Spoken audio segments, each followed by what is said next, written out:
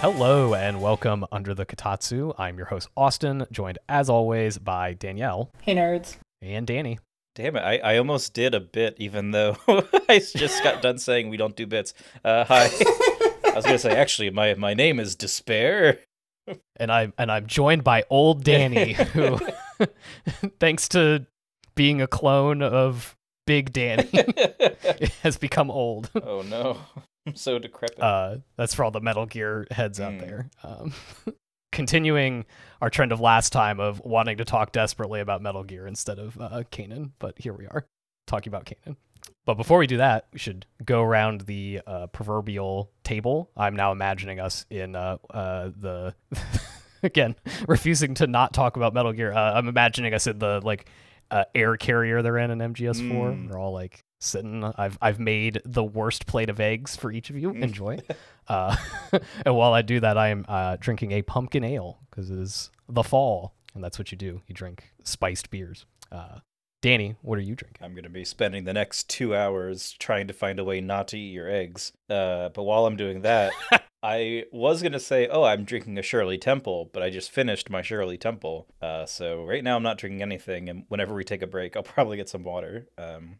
Last time, I think it was last time we talked, we did this, I had like a cafe latte or something like that, like a canned latte, and I said they always say don't have milky drinks when you record. They also say don't have carbonated drinks when you record, so apparently I'm just bursting through these, but yeah, I'll soon have water. I couldn't remember if Shirley Temple was still alive. I had to look that up while you were talking. Dead. Yeah, she's dead.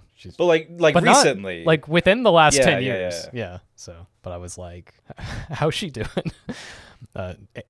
Answer is not well or well, depending on how you look at many things. Danielle, what are you drinking? I just have water. I've already had my caffeine for the day. Same as well. All right. Well, we have finished Kanan. We watched episodes 8 through 13 of said show. I guess we should do a quick vibe check now that we've finished where everyone is at. I will be honest, I finished this 6 days ago as of time we are recording, so I have had time to shed the weight that was finishing Kanan in a weekend. So I'm free. I'm feeling good. But how are y'all feeling? It's still a mess and not the particularly interesting one.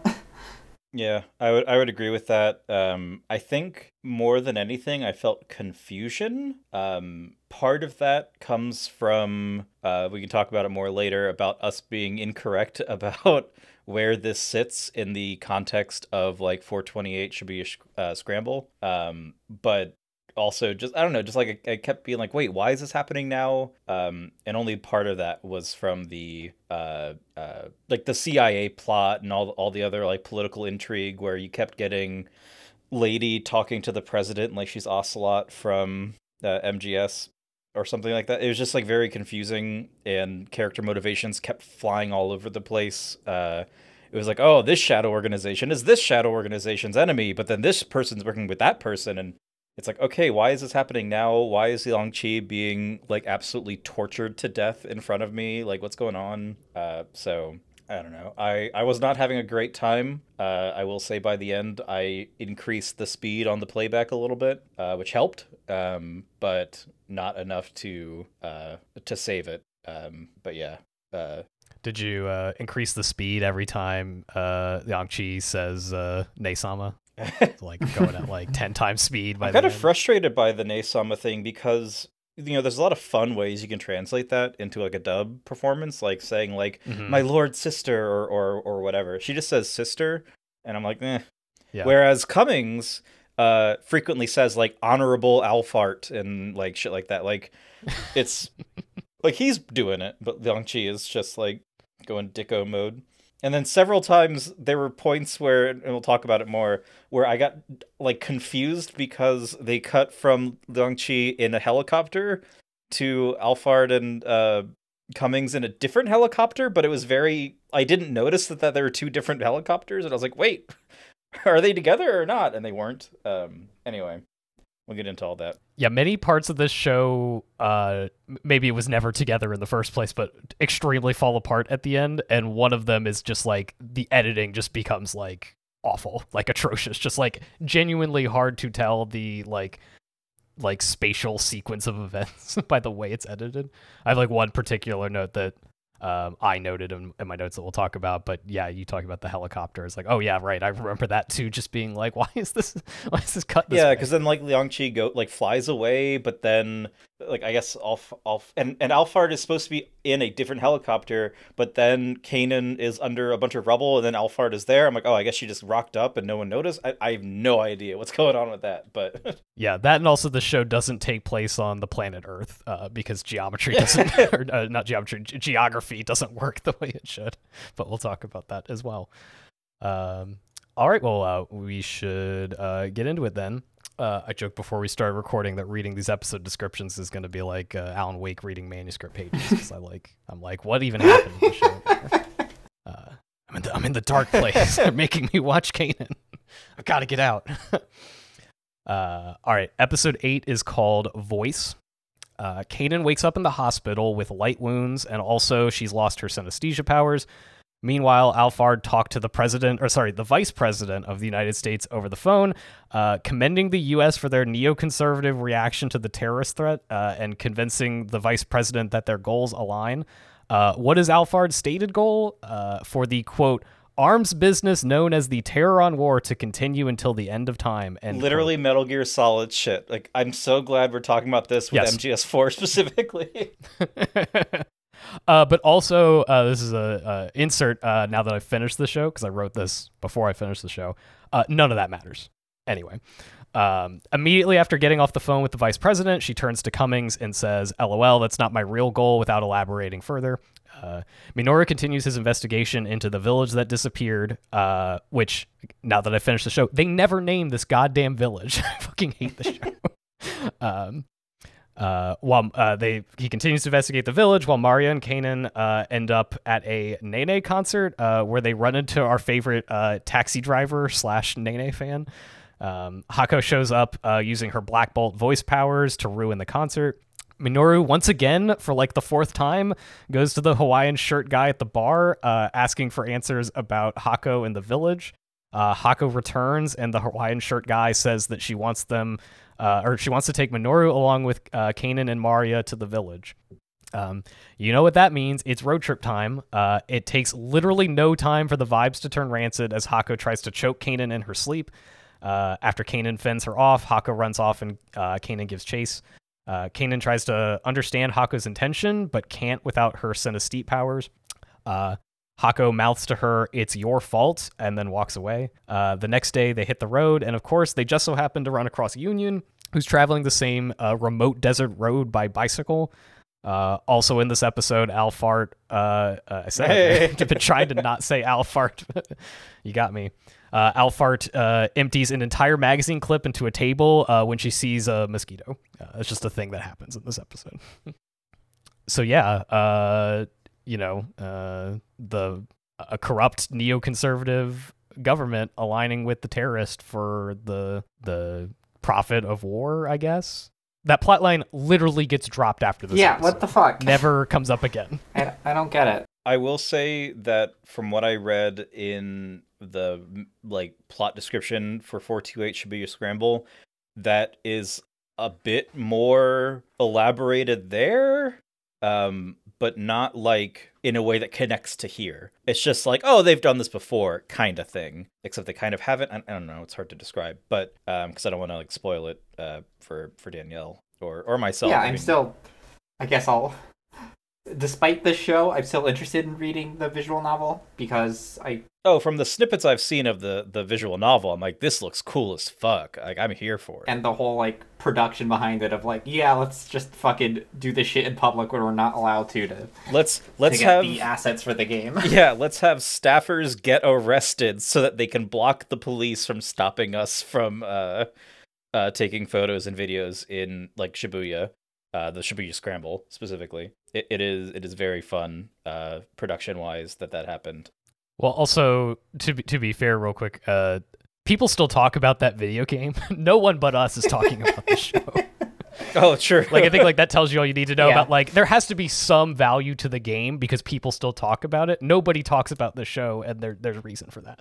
I mean, I did pick the show because people were talking about it in comparison to Licorice Recoil, and I kind of get why they do it because like the show definitely has like an edge to it that Licorice didn't, because in that you have like, oh look, we have all these like teenage girls being government assassins, and we're not going to discuss anything about that. The show attempts to fucking say something, but I don't know what the fuck it's saying. I don't think so. I think this show wants to posture that it has something to say, but ultimately it has nothing to say.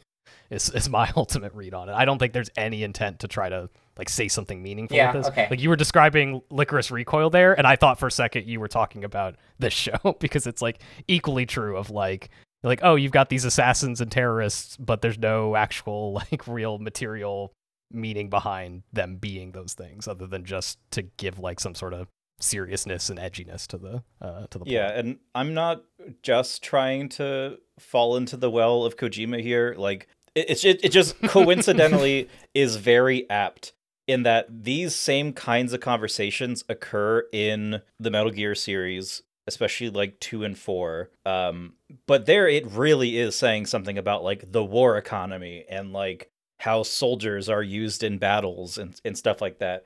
Here, it's literally just like, well, I'm glad that the arms race under the guise of the war on terror continues forever. It's like Neil Breen like level writing. Yes. Like, isn't that corrupt? The vice president is absolutely a guy who would shoot himself at the end of a Neil Breen movie. Yeah. Oh my god. Yeah. And like they keep having her name's Yuri, the handler woman. She keeps like calling people and are like, well, according to this like resolution, if you do this, we're gonna do this trade, and like to like try to like sweep things under the rug. And it's like partly I feel like it's just there to hand wave away why these things can happen without like a global upset happening. Here I was a little excited because they're talking about like, oh, the Chinese government has found out, like realized that the US dropped a bomb on Shanghai and are going to like potentially remove their like foreign investments or whatever, their treasury bonds or whatever. It's like, finally the collapse of the global economy, thank God. And then they kind of like scooch past that by like blaming it on terrorists or something like that, because you know terrorists, they have B-2 bombers and shit. But anyway, I feel like we're kind of going away from this episode. Was anyone else confused by how Minoru was calling up Mario's dad at the beginning of the episode? No, my head just kind of went to static whenever Minoru was talking. I was confused at first. Eventually, it's revealed that he got her like the phone number from her. But apparently, in 428, like they have had conversations before, so it makes sense. But he just kind of like shows up to be like, aha, they're bringing in the antivirus, so the Ue virus is not going to decimate Shanghai. So that's that. Turns out that Kanan went just too far into the Matrix and got really exhausted, and now she has no synesthesia, which I was kind of excited for. I was like, hey, this is like Spider-Man 2, you know, she's not super powered, but then it just kind of like falls away. Like, it doesn't really matter. Yeah, literally zero character growth happens and she gets her powers back. It's like the opposite of Spider-Man 2. Like, no lessons are learned. Time to be Spider-Man again. Yeah, and then Hako goes to a concert, and I guess just forgets that she's a walking psychic weapon as she's, like, singing along. No reason why. Yeah, I didn't know if that was, like, I'm so wrapped up in the concert, or I'm gonna purposely, like, ruin everybody's vibe by singing along. I do like the idea that idol is so fucking good that it's like, I forget that I would kill everyone here if I spoke. I'm just gonna sing along. God, what the fuck is Hako's role in the show? Like, what the fuck? To die? I guess we'll get into it later, but God. To kill someone in the funniest way possible. Like, literally, like, slapstick level comedy of, like, immediately falling for, like, every trap that Liang Qi has put together. Like, object permanence of a child level of agency. Yeah, she like falls for a Heath Ledger Joker trap. Like twice in a row. And then the last thing we see her do is like, I'm not even gonna say it until we get to it, because Jesus fucking Christ, why does Mari Okada hate women so much? I don't fucking God. She does. I don't get why people like her so much. I don't get it. Her newer stuff has to be much better. I've seen one show of her she's done in the last like 4 or 5 years, and that one was good. So maybe she's just gotten over some shit recently, and it's the newer stuff that people really, really like. I don't know, but or maybe the worst answer is just many people hate women, and therefore like Mari Okada's works. There's a line in this episode that I love, because I love when a show says a thing and it's like, damn, I've been saying that this whole time. Because like Maria and Kanan are talking like after they start their road trip out to Kashmir, where she's talking about herself and says blah blah blah blah blah. But I found out that I'm empty inside. And like, girl, I've been saying that for the past 7 episodes. There's nothing going on with you. But it's just very funny to hear a character say that. Like, obviously they don't mean it that way, but it's like, wow, Mari Okada, you're so true. You've written the most empty-headed main character imaginable. Truly doesn't get shit to do for the rest of the show. By the way. Which character do you say says that? Oh, that's Mario. Oh, okay, Mario says it. Okay, yeah. Yeah, but could have been many other characters in the show. It's like, hey, turns out I'm empty. There's nothing going on with me. I'm just here to die in an episode or two. I say as I look at a screenshot of Carlos Santana. I have a Maria quote as well.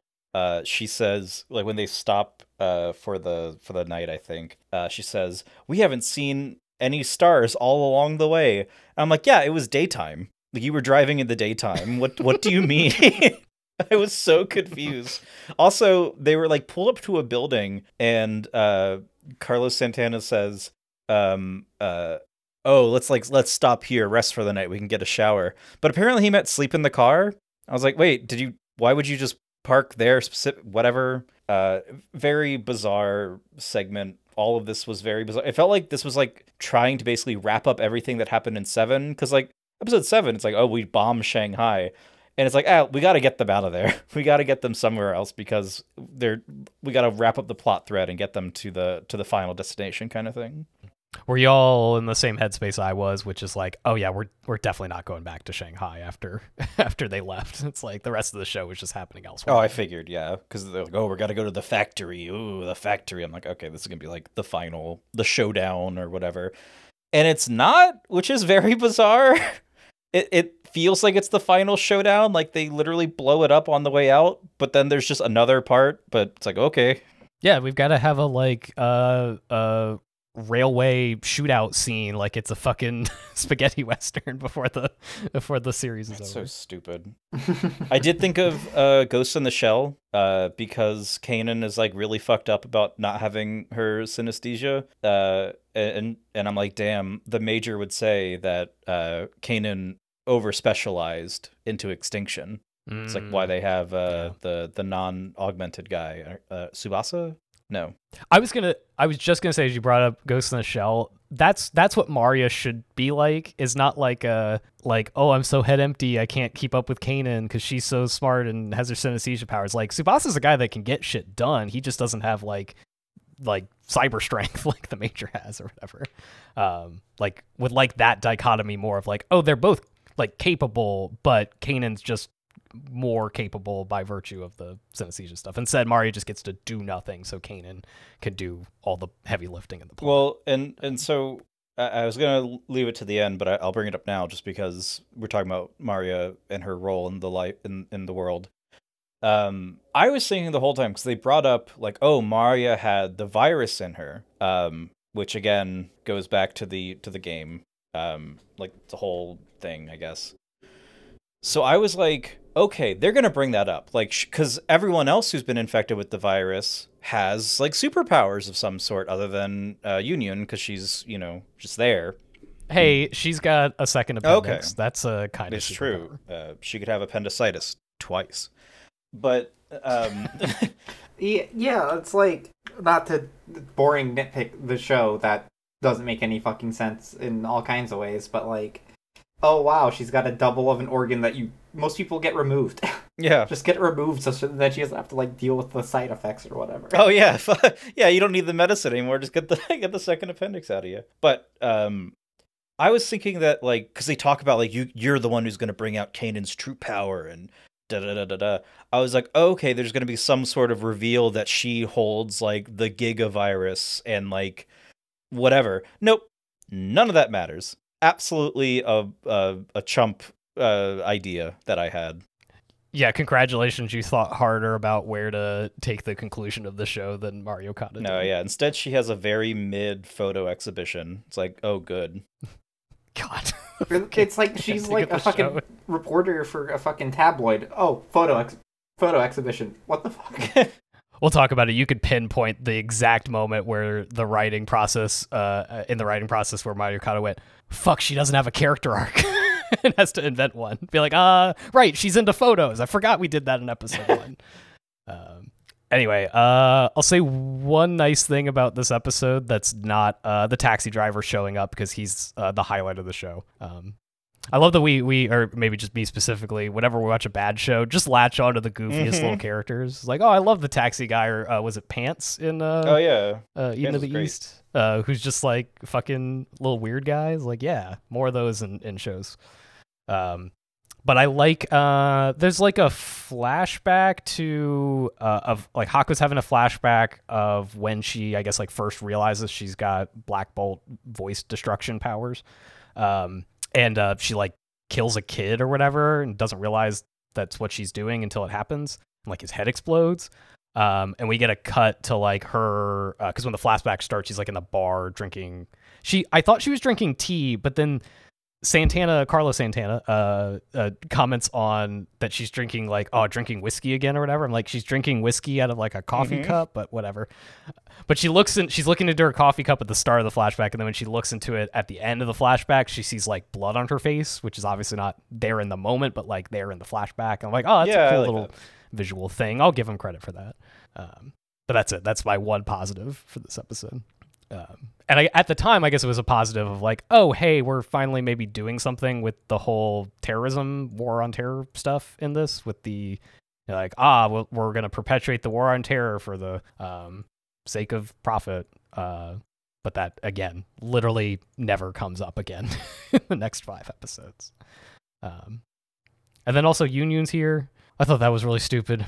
At the end of the episode where they run into her and she's biking her way to the village and somehow got ahead of her. You'd think they would have ran into her on the first day, but I guess she can also, wasn't the show like implying that she was going to die? And they're like, well, she's still here. Well, I'm here I want her here. Yeah, that's true. But yeah, she does say like, oh, I was basically going to my home to die. Yeah, she's like, if I'm going to die, I'm going to go back home and die there. It's like, all right, but also, I don't know, maybe did nobody go, hey, does Union want to come with us? We're all going to road trip anyway. I liked her whole thing with that. I mean, we're basically talking about episode 9. Yeah, do you want me to just get into episode 9? Yeah, we basically smoked out episode 8. Because that's, yeah. I got one voice actor before we move on. Nene, the idol that crops up, is voiced by Aihi Takagi, who is Kuro in Blue Exorcist. That's the cat. Yukine Chris in Symphogear, Rika Shinozaki in Sword Art Online, and then I'm watching the show right now, so this was fun. She is Felt Grace in Gundam 00. Brings us to episode 9, which is called Past Flower. I think there's not a single episode of the show that's named well, except for maybe the first episode, which is called Red Shanghai. I don't think that's a bad episode for like what happens in that one, but everything else, awful. I think in the dub they called it like Flowers of the Past. It's a little better. Still, given that I think maybe just learned that unbloom is like the terminology for, oh, their flower is never going to bloom. Or whatever. You mean you didn't read the superfluous terminology section of the Wikipedia page? Oh, no, I know what you're talking about, but no.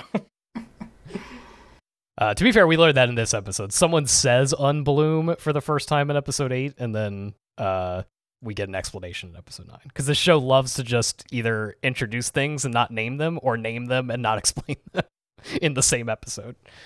Because that's writing. All right, episode 9, Past Flower.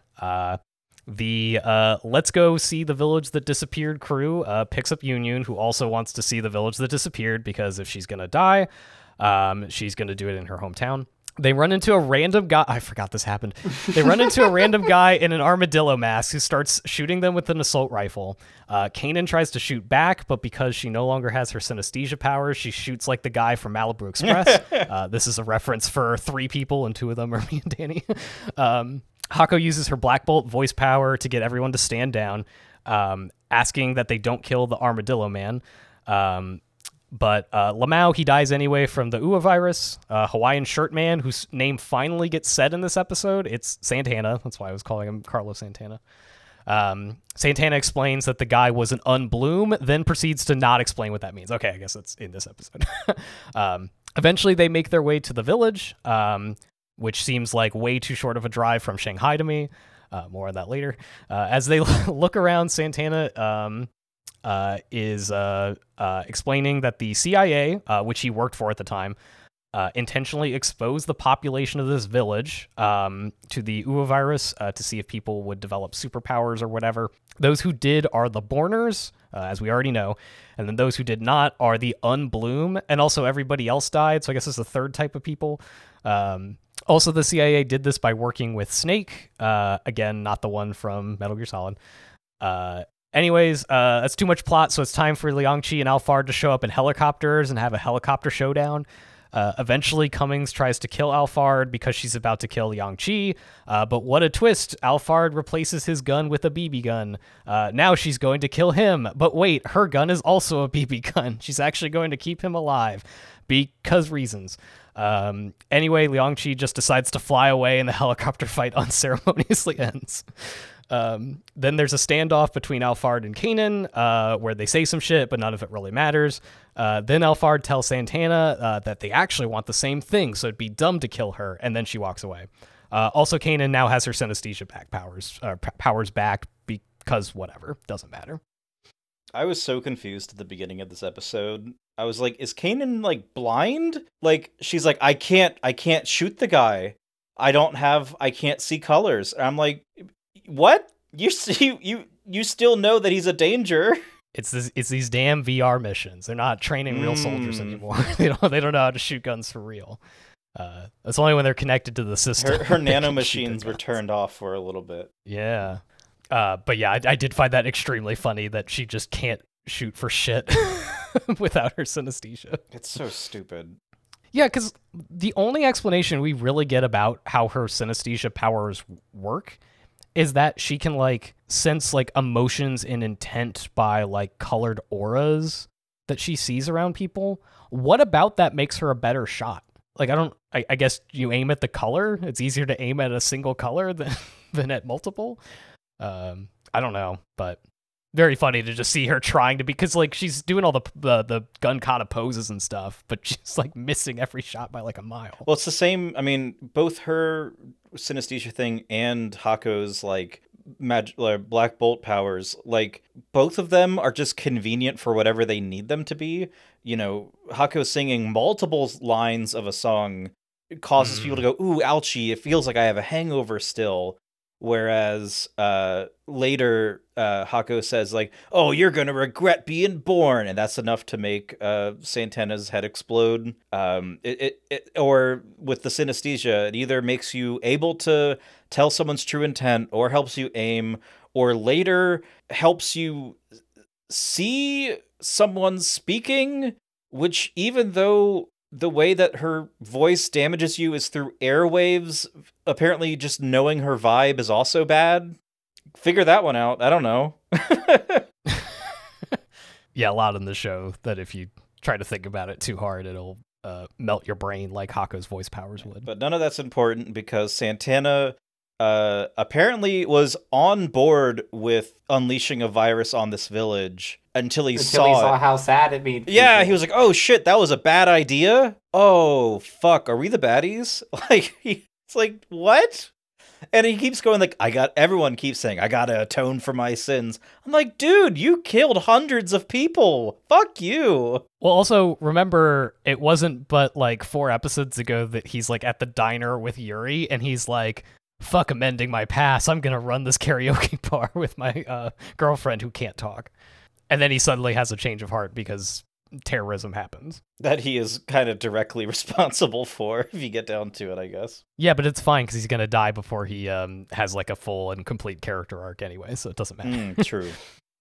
Also, extremely funny, I said in my description that his name finally gets said in this episode. It's not even him that says it, or like someone talking to him. Someone's like indirectly talking about him. I think it might be Yuri talking, like doing voiceover or something. Someone's talking, and the line I have is like, and because Santana and I felt the same way. And it's like, he's not even in the scene. Like, someone's talking about him, and they finally use his name. I also did know his name was that before because I think there's a sign outside of the karaoke bar that does say, like, Santana. I don't know if that's, like, the name of the bar or it's like, come to the karaoke bar, run by Santana. But you see his name before someone ever says I would have assumed, like, oh, they play Carlos Santana music there. Yeah. This show needs what video games have, like Metal Gear Solid. It's just like the first time that Santana is in a scene, just put like a character card on the screen. You know, if you're gonna go out of your way to not have characters say their names, just like put a title on the screen so I know who the fuck I need to like refer to when I'm talking or thinking about the show. It's extremely frustrating to me that it's 9 episodes in that we finally have someone say his name out loud. I'm not gonna lie, I didn't know his name was Carlos Santana until we got here today. Yeah, I mean, it's easy to miss because, like I said, it's just the one. We gotta take line. a step back. Carlos is not his first name, right? Oh, yeah, it's okay, true. No, his name is not actually Carlos Santana. It's just Santana. That's not a JoJo's character. JoJo would do that, but this show's not brave enough. Yeah. So we find out that Snake was formed to research the boners, and it's the organization that Santana and the other lady are in want to expose the CIA, I think? Yeah, so Snake was, my understanding is Snake was already a terrorist organization that the CIA decided to work with in order to like hide the fact that they were doing the like biological stuff. Weapons testing. Yeah. And then that all happened, and now the CIA is like trying to clean it up. Which is what Yuri is secretly doing. But Santana is trying to, and thinks Yuri is trying to like basically like whistleblow for everything that they were involved with. Whereas Yuri is actually just trying to cover things up for the CIA so she can win like political favor, I guess. Mm-hmm. And Snake, I think, is Kanan, Siam, and Alphard were in together. Yes. Yeah. Because and the reason this is never said in the show, but like what you just described, I believe is why Siam is killed. Like the whole like, oh, we got to cover everything up. I believe that's why that Siam is killed. Okay. So if we're ever curious why that happened, that's from the Kanan like route. That's like I said like early, like on off mic, where it's like the only part that comes from that is like the Siam stuff. I think that's where it comes into it. Gotcha. So in case we're ever wondering, like, wait, why is like, because it comes up a lot by the end of like the ghost of Siam is haunting me. It's specifically that. Okay. Yeah. Because literally, we don't know anything about Siam just from the show, other than he like raised/trained both Kanan and Alphard, who was also Kanan, and that he was in Snake, but that's it. But also they kind of depict him as like he's like kind of like a wandering gun for hire and less of like a organizational type guy. It's very confusing, but not that it matters. And on the subject of like multiple Kanans, we do get a lot of discussion of like, oh, there's only one Kanan kind of thing, and which made me think of, I think it's the boss that says it, where it's like the world's only big enough for one Snake or one boss or one Kanan or whatever. But we do find out that Kanan's real name is Despair, which at this point I was like, wait, is that actually her real name? Like that can't be. It's not, I don't think. I think it's like, yeah. I think it's just like a like Siam's like, oh, I'm gonna name you after what you really are. Right. Despair, solitude, fart.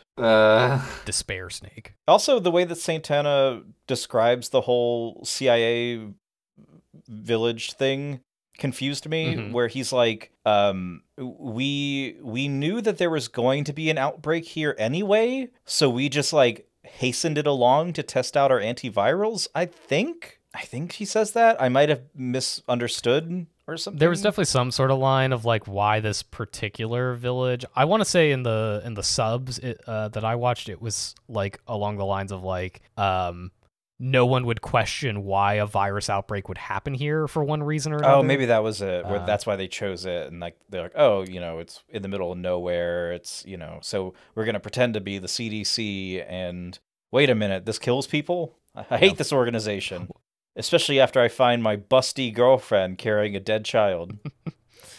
God.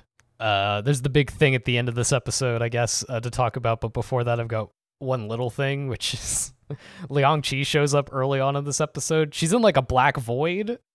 Yes. Like worshiping a cell phone or like a radio. And then has the amazing series of lines of 1 + 1 is 2. 5 + 6 is 11. Me plus Nae-sama is, and then doesn't finish it, and then like turns to the camera and unloads her gun and says, "Shut up." We need to stop Mari Okada from writing. We need to stop her. It's also just awful stuff. Going towards like the editing being a nightmare. We know because we've seen the scene between Cummings and Alphard, like Alphard saying like, oh yeah, we gotta kill Liang Qi, which I was confused about at first, because I was like, I remember her saying like, oh, leave her to the wolves because she got too emotional. I thought that she meant like, she'll find her way out of here or she won't, and then we'll reconvene. But apparently she meant like, no, I meant kill her, which Cummings was also confused by that. So I'm like, oh, at least I'm not the only one. But we know that she wants to kill her. There's no reason that, because in that scene, the Nae-sama equation, like, Liang Qi is also like, oh, she wants to kill me? Oh, like, I can't believe it, whatever. It's like, wait, how do you know that? Have they tried? Why didn't we get to see that? But whatever. Also, a little thing, we also find out that everyone's boner medication is unique. Like, for each Borner, there is a unique medicine. And that's why Union, like, because they're like, oh, why don't we just give you this medicine, Union? And she's like, no, it has to be for me, kind of thing. So, relevant for later, in episode, like in the Hako's last episode, that's important. To each boner, their own boner pills, is what you're saying. Exactly. What's the communist thing? Like, from each their ability to each their need? That's what I was trying to remember. Yeah, exactly. But with Borners. And then, we get, I don't think they're hindies, but in my notes, I just have hindy. We get a helicopter showdown between Liang Qi and Alphard. I can't remember who shows up first, but someone shows up in a helicopter first to, like, it's probably Liang Qi to, like, attack Kanan and the rest. Right. And then Alphard shows up, and it's in her own helicopter, and it's like, haha, we duel. Well, yeah. So Liang Qi shoots missiles. That causes the collapse from the building that Kanan is, like, trapped in. And then it cuts to Alphard shooting a machine gun in apparently a different helicopter. It is unclear if she is firing at the helicopter or at the ground. Yeah, they do eventually do like a shot of Liang Qi's helicopter being fired at by Alphard. But yeah, it is like, because they're the exact same type of helicopter and everything. Which I thought, like, oh, okay, this is going to be sick, like a helicopter duel. Like, my notes are literally, a hindy? Oh, sick, helicopter duel. Oh my god, this sucks. It's like, just set up for disappointment. Not even the worst helicopter shit in the series, too. Yeah. Oh my god. I forgot that the train fight has to become a I was like, what are you talking for 30 about? seconds before going back to being a train fight. Oh my god. Anyway, so you think it's going to be cool, but after about 15 seconds of helicopter fight, you get like a 3-minute scene of Alphard and Cummings having like a stare down inside of their own helicopter because Cummings doesn't want to kill Liang Qi and Alphard literally can't commit to fucking anything. Just kill this dude. Like, any last words? She's so capable. Love. Yeah. I don't understand. Like, I get it a little bit from like a storytelling perspective, but I don't understand why like Alphard doesn't just kill Cummings, kill Liang Qi, and then kill Kanan. Like, she has every opportunity to do all three of those things and very little reasons to not do them. But whatever, I guess a story has to happen. I thought up to this point, Cummings being in like a dom relationship, or I guess he's the sub, with Liang Qi was just like for goofs, but now it's like plot relevant. It's like, oh no, she's the only one who can shoot BBs at me as I jerk off or whatever. It's like, wait, that you're gonna betray Alphard for this? And then Alphard shoots him with a BB. It's like, come on. I was like, just kill this fucker. What are you doing? Why are we shooting BBs again? It's okay. He needs a happy ending becoming a monk. God. And then you think like, all right, well, time for the helicopter fight to resume now that this Cummings shit is wrapped up. But no, Liang Qi just decides to like fly away, like for no reason. It's not like oh shit, my my navigation system's down. I got to get out of here before I really get screwed. It's like, no, she just flies away. Mm-hmm. It's like a end of like a Wacky Races episode, like Dick Dastardly being, I'll get you again, and speeds off into the distance. Yeah. Well, and I do like that. I like that they don't show Alphard getting off of the helicopter. She just appears in the building later, which leads to the best dialogue, I think, in any series, where she's like, oh, you have, like, Kanan on the ground is like, oh, you have such a unique color. And Alphard's like, oh, you have your synesthesia back? Which also, there's no reason that she knew that she didn't have her synesthesia. Like, that wasn't, like, in the news anyway. And Alphard says, tell me the color that I appear as. To which Kanan says, I won't. And Alphard says, yes, you will. And Kanan says, light brown. It's like, oh, okay. Yeah.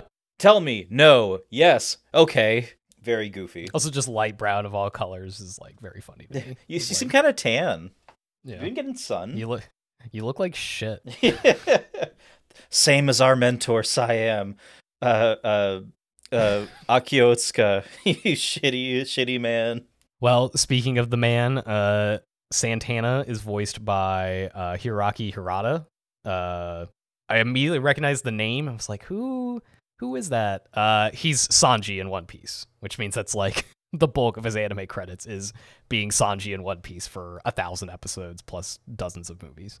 But he's also Mutananba in Space Brothers. He's Kotetsu Kaburagi, aka Wild Tiger in Tiger and Bunny. He's Takeru Takashi in Digimon 02, and he's Benny in Black Lagoon. Brings us to this brings us to episode 10, which is just called Loss. Hey, is this Loss? Why is it called Loss? I guess there's a loss in this episode, sure. Anyway, all right. Next stop on our American War Crimes tour is The Factory, which I did think of the droid factory from Attack of the Clones every time they said that. I could not tell you why, other than that's just how my brain is poisoned. They go to the factory where which is where they experimented on the Borners and the Unbloomed. Liang Qi's already there, and she's up to some sicko shit, as usual. The gang gets separated after being attacked by a group of Unbloomed, who are basically just zombies. Hako is confronted by Liang Qi over a video call. She taunts her about her and Santana's relationship, and makes Hako believe he's in danger by lying about the factory being booby-trapped. These lies are obvious, and it's not clear to Hako. It's not clear if Hako actually believes them, because she can't talk. Which is the most obvious lies in the world. Hako tries to use her voice powers to kill Liang Qi, but LOL, Liang Qi's got her on mute. Luckily, Hako remembers the room that Liang Qi is calling from. It's apparently the same room where Alphard agreed to let Santana escape with Hako, which is a thing that happened. She rushes to the room and immediately starts using her Black Bolt voice powers when, oh no, it's actually Santana tied up in Liang Qi's chair, conveniently facing away from the door. Hako is horrified by what she's done. As Santana lies dying, he asks her to tell him that she loves him, which she does so several times, killing him for good.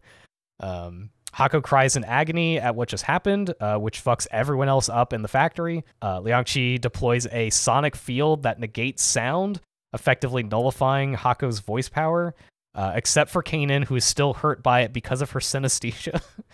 Minoru successfully calms down Hako, almost getting shot in the process. Well, he does. Meanwhile, he gets shot in the arm. That's true. That's true. Meanwhile, Yunyun and Maria, who are told to stay in the car, wander into the lower part of the factory that Yunyun calls the flower garden, where they find some mysterious flowers along with what appears to be another Kanan trapped in some kind of ice or something else. It's not clear. Also, the lady with the glasses, who still has not been named, is also here and has pulled a gun on Maria and Yunyun. That's where the episode ends. Also, they were wearing masks as they went down the stairs, which they say are like noise blocking masks, but they're talking to each other. Not to like cinema sins it, but like, come on. And they take them off like the second they go down to the flower garden. Because they like trip and they fall off and they're like, oh, dang, I hope I don't see something that never comes up again. Like someone stuck in the ground. But yeah, shout out to Liang Qi just being Jigsaw at this point, or Heath Ledger's Joker. It's very funny. No, the vibes I was getting was like, this is a fucking Resident Evil level. You got like this weird facility with zombies. You've got the antagonist taunting the people. It's trying to be Resident Evil. Well, and I thought of Resident Evil 4 because Liang Qi's like, oh, and there's like shit that'll come from the ceilings and a laser corridor. I'm like, oh, that's an RE4. Oh, see, I heard laser corridor and I thought of the Paul W.S. Anderson film Resident Evil with the laser corridor where the guy gets Swiss cheesed. Oh, so, I mean, same, literally the same thing. Yes, but when I think of Resident Evil, I think of the far superior series of cinematic masterpieces. Except for by one Paul Anderson. The nauseating finale, but I think Dick White could have done a better job editing the show. Doobie White, not Dick White. Doobie White. It's Speedweed, Dick Wolf, and Doobie White. Doobie White. The Father, the Son, and the Holy Spirit. Anyway. Well, let's go through this chronologically, I guess. Oh, please. So they wake up, Kanan wakes up, and they're all awake except for Kanan. Kanan wakes up, and immediately Santana's like, by the way, your name is Despair. To which Maria's like, no, she's not. But Kanan's not really Despair. She eats so much. Boy, can she eat. She's even a little fat, though she could have a little more going on her chest to make them go boing. That's just that's what happens. That is what happened. I fucking hate Mario Kart rating women. I fucking hate it. I hate it. And they get to the factory and they bring Hako along, even though she's clearly going through it. Like, she clearly should not be going into this building, especially because Liang Qi is there and also in a bath when they first get there. No reason why. She just is. Well, we know from episode 1, she loves to lounge around in a bath and make people nervous by her nudity. And later she's in a negligee because she sacrificed her coat to the jigsaw trap. And then, the glasses lady shows up and she's like, I gotta atone for my sins, which is very funny when later she's like, I gotta blow you guys away because you've seen something you shouldn't have, but whatever. And then, Hako literally falls for everything, like immediately. She falls for like I'm gonna use my voice to kill you through the speakers, to which Liang Qi's like, Lamau, you think I'd really put a microphone in there? Are you stupid? Anyway, here's a very clear trap. To which she immediately falls into that one as well and kills Santana. It's like, good job, Hako. I'm glad you're here.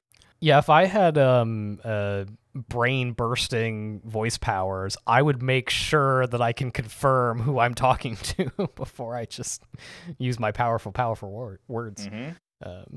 But no, she just bursts into that room and decides, the back of this chair, I'm sure it's Liang Qi sitting in it. I have no reason to think otherwise. She wasn't just taunting me about my would-be lover or whoever. Yeah, I do like that Liang Qi is being a sicko. Like, aside, like, she's not, I don't think she even says Nae-sama in this episode. I was like, oh, good, we're finally getting some sicko shit. Mm.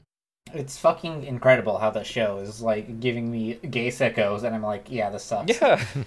Yeah. Yeah, I wouldn't say I love Liang Qi in this episode, but definitely compared to the next one, it's much better.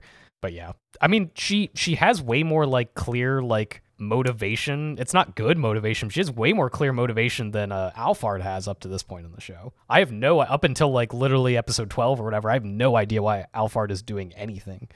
Or how everyone treats Alphard. Like, everyone's like, oh, we got, like, Alphard's a thorn in our side. We gotta kill her. Everyone, we gotta fucking get this lady. And then at the end, or I guess it's at the beginning of next episode, she shows up and stops Yuri from killing the two girls. And she's just like, yeah, okay, I'll let you go. And it's like, wait, I thought you were sweeping everything under the rug, but I guess not. Nothing really matters in this show. But yeah. I don't know. Yeah, and Rip Santana, you will be missed. I guess. I don't know. Not really. Yeah, who's gonna run the karaoke bar? Yeah, right. The karaoke bar doesn't show up in the epilogue. Yeah, it does. Does it? It does. Minoru shows up, goes, "Oh, couldn't have they turned off the TV?" Okay. And then he gets really sad because. Oh, yeah. I'll edit that part out. No, Don't worry. I mean. I guess like there's no just like bleep it. the people gotta wait to find out what he's reminiscing about. Jesus Christ. I remember that. I meant like there's no part of the epilogue where like, and now Union is running the karaoke bar. I was so mad. I was like, Minoru should show up and be the new proprietor with Union. Like, they should take over the mantle. Yeah. But we'll get into that later. He has spent this whole series being like, I gotta fucking get out of this line of work, man. This shit sucks. That's his out. He's just gotta get into the bar business. But yeah, literally no feelings at all about Santana dying. Do not care. Literally learned this man's name the last episode. Why would I care that he's dead? And again, not to like CinemaSins nitpick, but he's in like a swivel chair, right? Mm-hmm. You can like, you could have turned with around. just your feet, like turn around, yeah, or even just with like moving your body, like if you like inch enough, like you'll just turn around and she can at least see like the profile of his face and be like, oh my god, I've got to stop saying my words. Stupid. Yeah. And then yeah, that. At some point, I don't even remember why, but at some point, Liang Chi loses her, like, kind of like, what would you call that she's wearing throughout, like, this entire series? It's like it's like a short dress. Yeah, like a Chinese dress. Which apparently she's wearing, like, elaborate lingerie underneath. Yeah, it's like a short Cheon Sam or Chi Pao. A Chi Pao is like it's like like a Chinese dress, like. Yeah. Listener, think of a Chinese dress. She's wearing that. Except it's like short. But it's very short. So she's like all legs for most of the show. And I'm like, girl, when did you have like room to like wear like elaborate like lingerie under that? It's just so weird to me. I don't know. I don't understand any of the creative choices made in the show other than to be like, ooh, look, sexy lady. Which no thanks. I'm good. Get these sexy ladies away from me now. Yes.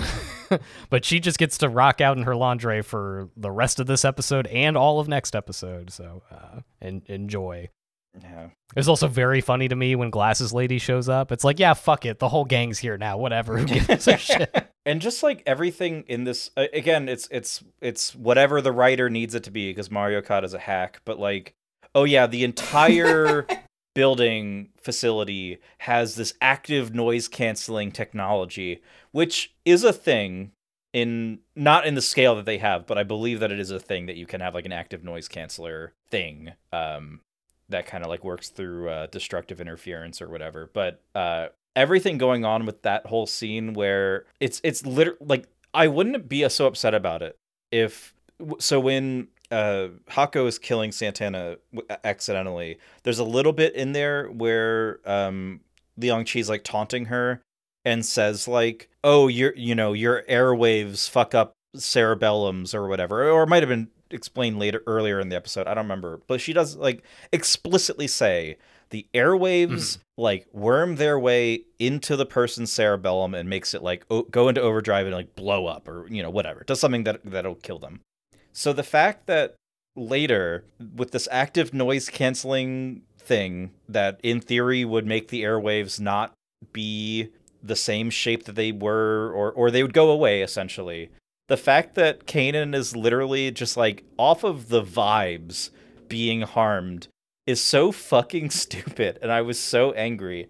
And then Minoru just hugs her, and then that's it. That's the end of the encounter, which is very dumb as well. Yeah, that's the wrap on the Minoru Hako plotline that we've all been waiting for.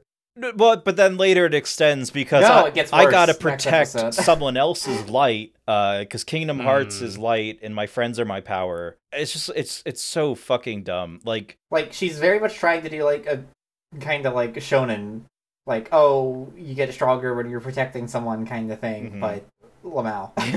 Yeah. And then later they kind of start talking about someone being someone else's light as like not like metaphorical. I mean, like kind of metaphorical, but like also like something that is like a fated destiny thing. I don't know how to describe it, like honestly, just because it's really muddied in the show. But they switches from like being a metaphor to being something that's like a state of being, which is very weird. At least in the dub, that's how they kind of brought it across. But at a certain point, they were just throwing science words all around, so it kind of got lost in the sauce anyway. But This is skipped over the part where we learned that when Santana left the factory originally, he had to like beg Alphard to let him take Hako with him, and she did for reasons. Basically, just like they kind of do this with Liang Chi and Cummings, where sometimes it's because like, oh, you're still useful to me, and then sometimes it's like, well, you're a curiosity. I'm gonna keep you going because you're curious to me. You're an aberration or whatever, which is something that Cummings brings up later, where he's like, oh, we've been reduced to nothing but curiosities or whatever. Which I'll admit is fun if you're like, I don't know, an evil wizard.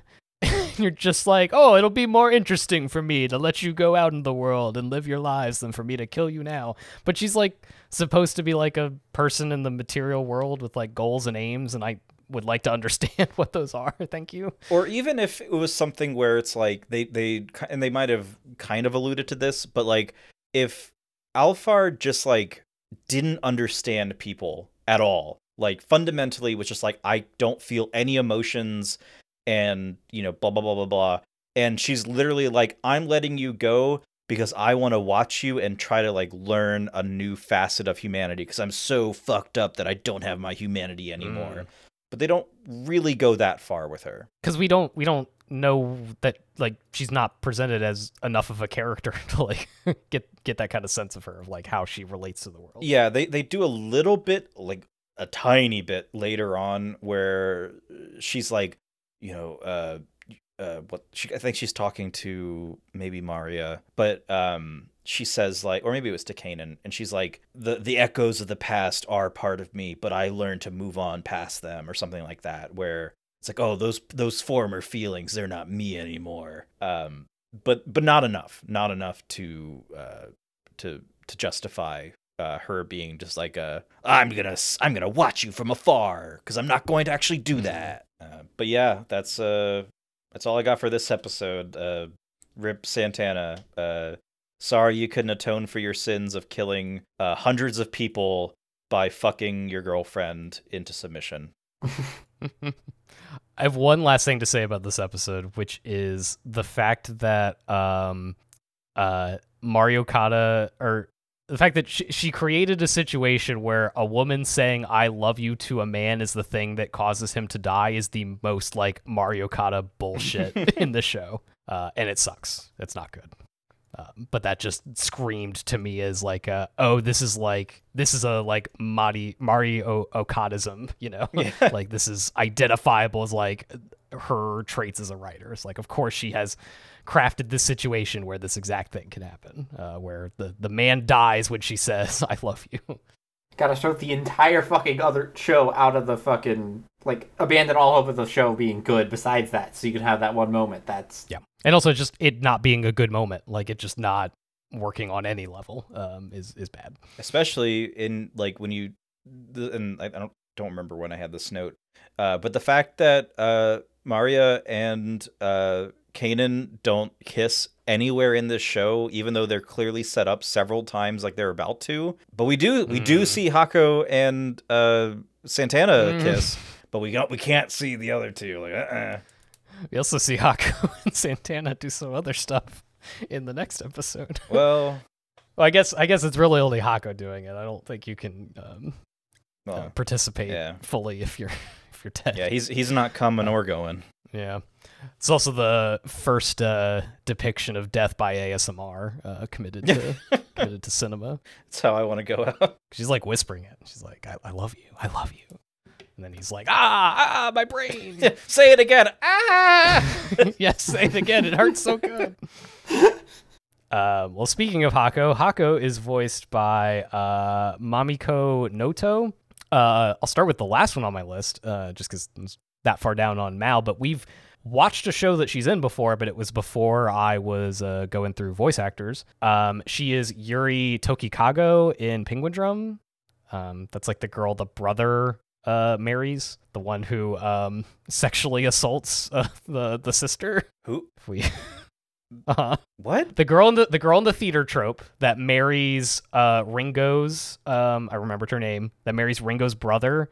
Ringo has a brother? And then the one adult woman in the cast. The one adult woman and the brother, or yeah, she Ringo, ends up brother, with like the it's like a teacher. It's not actually her brother, but right. Yeah, okay. Yeah, but he's like the right. It's the teacher who Ringo's in love with. Because the brother had yes. Yeah, she's in love with the teacher. The teacher was in love with Ringo's sister. Oh, right, yeah. Yes, that's where I'm getting them mixed up. Yeah, and then 20 episodes into this show, she sexually assaults Ringo. And then they get a happy ending. Yes. Probably I wouldn't say worst episode, but one of the hardest to watch episodes we've watched for the show is that episode. Not a fan. But yeah, so she's Yuri in Penguin Drum. She's Sawako Kuronuma in From Me to You, aka Kimi ni Todake. She's Emma in Hell Girl. She is Kotami Ichinose in Clannad. She is Moriko Morioka in Recovery of an MMO Junkie. I think that's the main character. I didn't note that down. She's Ren in Inuyasha. She's Ben 10 in the Eccentric Family, who I love. Oh, I thought you said like Ben 10. Like it's like, from Ben 10? Ben 10 oh from Ben 10. Yeah, Ben Tennyson, thank you very much. No, she's Ben 10 in Eccentric Family. She's Yukako Yamagishi in JoJo's Part 4. And she is Prospera Mercury in Mobile Suit Gundam: The Witch from Mercury. It's the lady with the char helmet. I don't know if she is a char, but she's got a char helmet. Just because I've not seen the show. To make sure I have everything straight, Mario Kata did not work on Penguin Drum at all, right? No. No, that was the Utena guy. Ikuhara is the big name attached to that. Yeah, you could blame Ikuhara for the sexual assault in that one. Mario Kata is not to blame. Ikuhara did not Is Penguin Drum an adaptation? No, it's original. Okay, it's original. Okay. Most of Ikuhara's works post Utena. Or post Sailor Moon are kind of a weird thing where they're collaboratively made both a manga and anime at the same time. Like I know Yuri Kuma and Utena were like that. Okay, that's what I'm thinking. I was like, I know there's a manga, but it's like a joint venture. My understanding is they draft the story and then go off on their separate paths, and like the manga happens and the anime happens. I've not read any of the manga adaptations. Gotcha. Okay, I just want to get my T's dotted, my I's crossed. Yep, and your penguins drummed. My penguins looking at porno. Yes, like like Old Snake in MGS4. Hell yeah. Episode 11 is called Seesaw. I don't know why, but it is. I guess the Saw stuff happened in the last episode. Although I don't know, there's some Saw-ish stuff in this one, but not that kind of Saw. Is there like a power struggle in this episode? I don't remember. We'll figure it out after you read the episode description, I guess. You'll find out. I did in parentheses right at the beginning of my episode description. Oh God, do I really have to describe this episode? Well, you do have to make sure to include everything about pigs and cream and word processors. Okay. Do you not remember, or am I? We'll get into. Is that a Saw? No. Is that a Saw thing, or that's in this episode? That's in this episode. Oh my God. Oh, okay. You know what? I did screenshot every single line of that. Oh, okay. Yeah. It's like, so I can read that out. It's like, did I have a fever or something?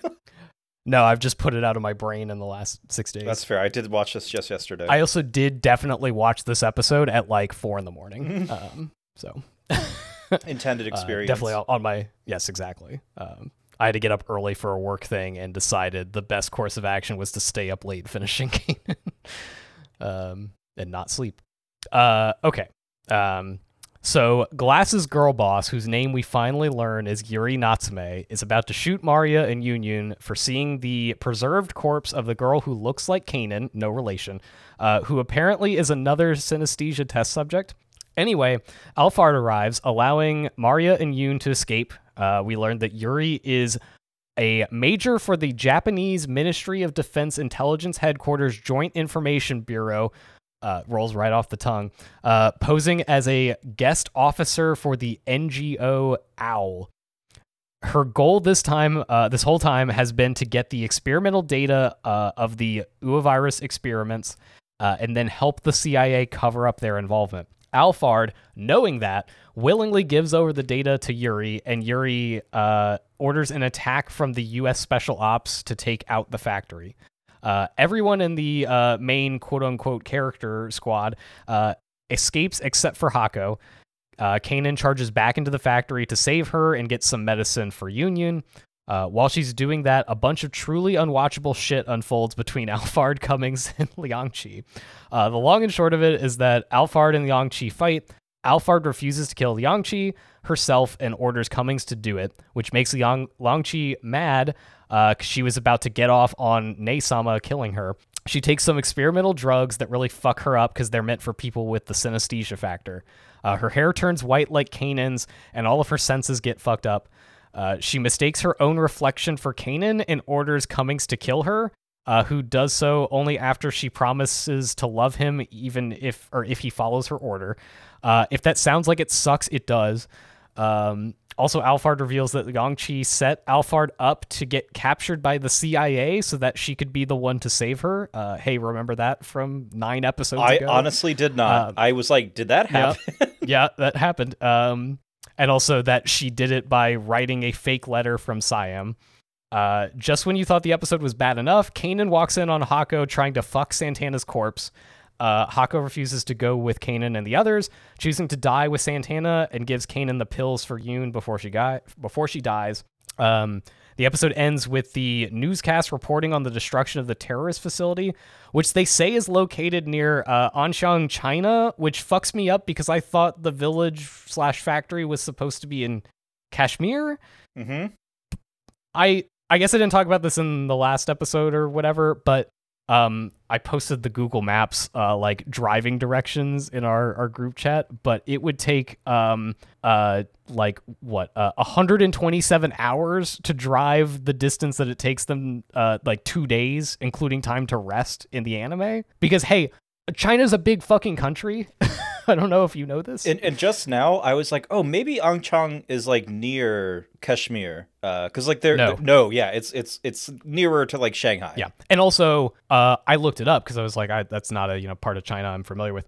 Anshang's like the name of a county that is admittedly decently close to Shanghai compared to Kashmir, but it looks nothing like the environment that we are in for these last 3 episodes. So I have no idea what they're doing geographically, but yeah, they go like the distance it would take you like 5 days to travel in like 2 days of anime time. Yeah, and importantly, Yuri girl bosses her way into like, because Yuri at this point is basically just like the Patriots, like it's like the full on shadow government shit, like. Mm-hmm. But in which I like that shit in MGS, as everyone should know. But here it's like hand waved by a phone call off screen. Basically to be like, oh yeah, remember in episode 7 where we said there's going to be like a global collapse of the economy? Well, we're going to avoid that by saying that if China allows this attack to happen, which also it's I think even further away from the Anxiang county, is Afghanistan, which is where the people come from.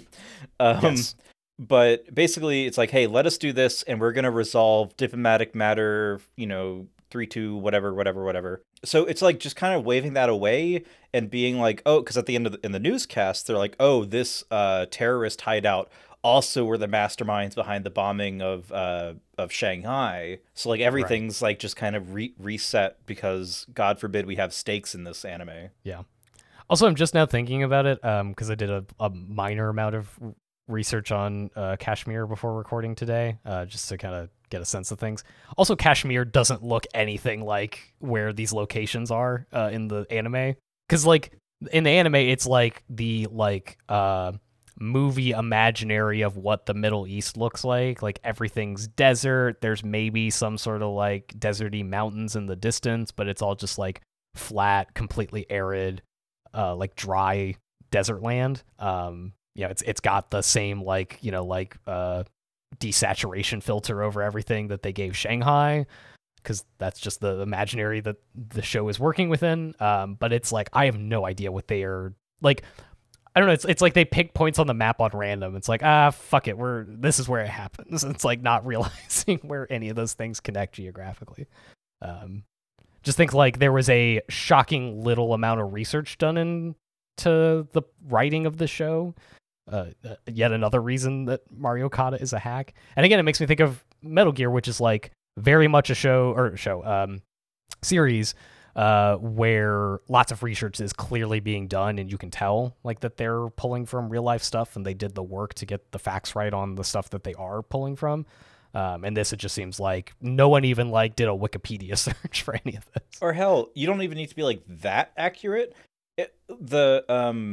I literally, as you were just talking, I thought of Flying Witch, how the sister in Flying Witch keeps going to like all these different places, and like occasionally we'll cut to her doing on some adventure, and it's not even like, I'm just like, okay, that's believable. That's like probably a place that probably looks like that place, because it's just like, yeah, it's not like, I don't want to say mean-spirited, maybe misguided is a better way of putting it, where or just lazy. And like the laziness causes like these like I don't want to say like racist, like I'm threading a needle here where I don't want to assume like malicious intent. I think Austin had it best with like the Hollywood version of where it's like, oh, it's in the Middle East, it looks like all the Middle East looks like this, kind of shit, where it's like this unintentional discrimination. Yeah. Which I can imagine, which is like if your only like cultural imaginary of what the Middle East is like how the like war in Iraq and Afghanistan is being reported on the news in 2009. I can see how you get here. That doesn't excuse it, but like makes sense why the show turned out the way it did. Well, and it's especially fucked given the time it came out. Given that they call out the war on terror earlier in the series, It's like, dude, like. You apparently thought it was important enough to make it your grand conspiracy of the show, but not enough to like research anything. This is my big issue with the show, is like you could tell this exact same story without it being explicitly about like terrorism during like the war on terror in the like aughts, Like if you're gonna evoke all that shit, like have something to say, do some research, like back up your shit. But like this is just like any other anime that wants to just be about like two soldiers fated to fight one another. Again, at least Metal Gear does the fucking work, even though that's ultimately what a lot of those games are about too. Like at least do something with like how Santana is like used to be the CIA, like, and how the CIA are like bad people, through the lens of it. Like have that be a focus and not just like a one-off little bit of the story kind of thing. Like if you're gonna go for it. Don't do a half measure about Solid and Liquid having to fight each other because they have the same mentor or whatever. Same mentor who's lazy with names. We've talked a lot about on our sister podcast, Grind My Metal Gears, about the evocation in the Metal Gear games of like when something's talked about as like not having ideology, but this is truly like free of ideology. There's no, I mean, maybe there definitely is, but it's just like head empty ideology. It doesn't have anything to say. I think you mentioned something about like, oh yeah, she ordered executive order or whatever. Did you note down the number when she calls the order for like the strike? I knew it was a big number. I didn't take it down. It's like execute order 12,333. Yeah. So it's 12333. Which is like, damn, like however you feel about the prequels, like they got that shit right. Like just pick an easy number. Like Order 66 rolls off the tongue like that. Just thought it was laughable. It's just like, really? You could have literally picked any number. That's the one you went with. moving towards, I guess, the plot of the episodes in specific. Yeah, you want to get into it? I mean, no, but so there's a girl. So there's a discussion with like Yuri and Alphard, and Alphard's like, here, have the information on like the biological stuff that's been happening here. I don't really want to deal with this research anymore. It's so gross. Get it away from me. It's icky. And what's her face leaves, and then Alphard lights the girl in the ice or glass, I don't remember which, on fire. Yes. Because we learned that in this episode that it's like some sort of like salt or like something that would burn easily. Sure. That she's trapped in, because it looks like ice, Yeah. but it's not ice. It's like Yeah. like some sort of crystalline. Yeah, but I don't know who that is. No, it's just someone that looks like Kanan. I thought it was gonna be like a clone or something, but no. I think the implication is that maybe like Kanan is like a Mila Djokovic in the Resident Evil movies, where she's like bred to be a super soldier kind of thing, and that was like another Mila Djokovic or another Kanan that didn't make the cut, and they put on ice. They do talk a lot about like know. all of this was for you, kind of like all this is because of you, Kanan. They wanted to create you, which I'm like, Yeah. don't be mad at her. She didn't ask for it, but whatever. So there's like some whispering about all this shit, and then I assume it hard cuts because my notes just goes, what the fuck is going on with Liang Qi? I think it cuts to her in her negligee, like looking at like monitors or something like that. I'm like, what is going on here? And then Alphard and Cummings show up, and she's like, she at first is like, oh, they don't really want to kill me, and then she realizes like, oh no, she does. So they start fighting, and I think Cummings is like, please, like, just stop this, please, I love you, or whatever. And she's like fighting Cummings to like get him to shut up, and she's like, I'll kill anyone that gets between me and my sister.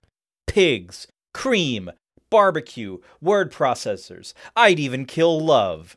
Whatever that means. You miss one, at least, that's in the subs. Oh, okay. The subs say, I'll kill anything that comes between me and Naysama, whether it's a pig, some cream, a barbecue, a dream, a word processor, or even love. I'd kill it all. Yeah. To which Alphard, I guess, just comes in at some point and like cuts her leg open, and she's like, yeah, she's like, hey, stop free associating with your word. yeah. Cut that shit out. Cut the slam poetry out, and and long she's like, more, hurt me more, which I'm like, this is literally MGS1. What the fuck? Yeah. And she's like, well, at least I'll die by your hand, sis, Naysama. She's literally like clearly getting like sexual gratification off the idea of being killed by Naysama. Which, and then respect the energy. gets cut. I mean, Yeah, I get like, we're it, here but, for like, it, but how's the show doing this? It's like an unappealing way. Like, Yeah. Mm-hmm.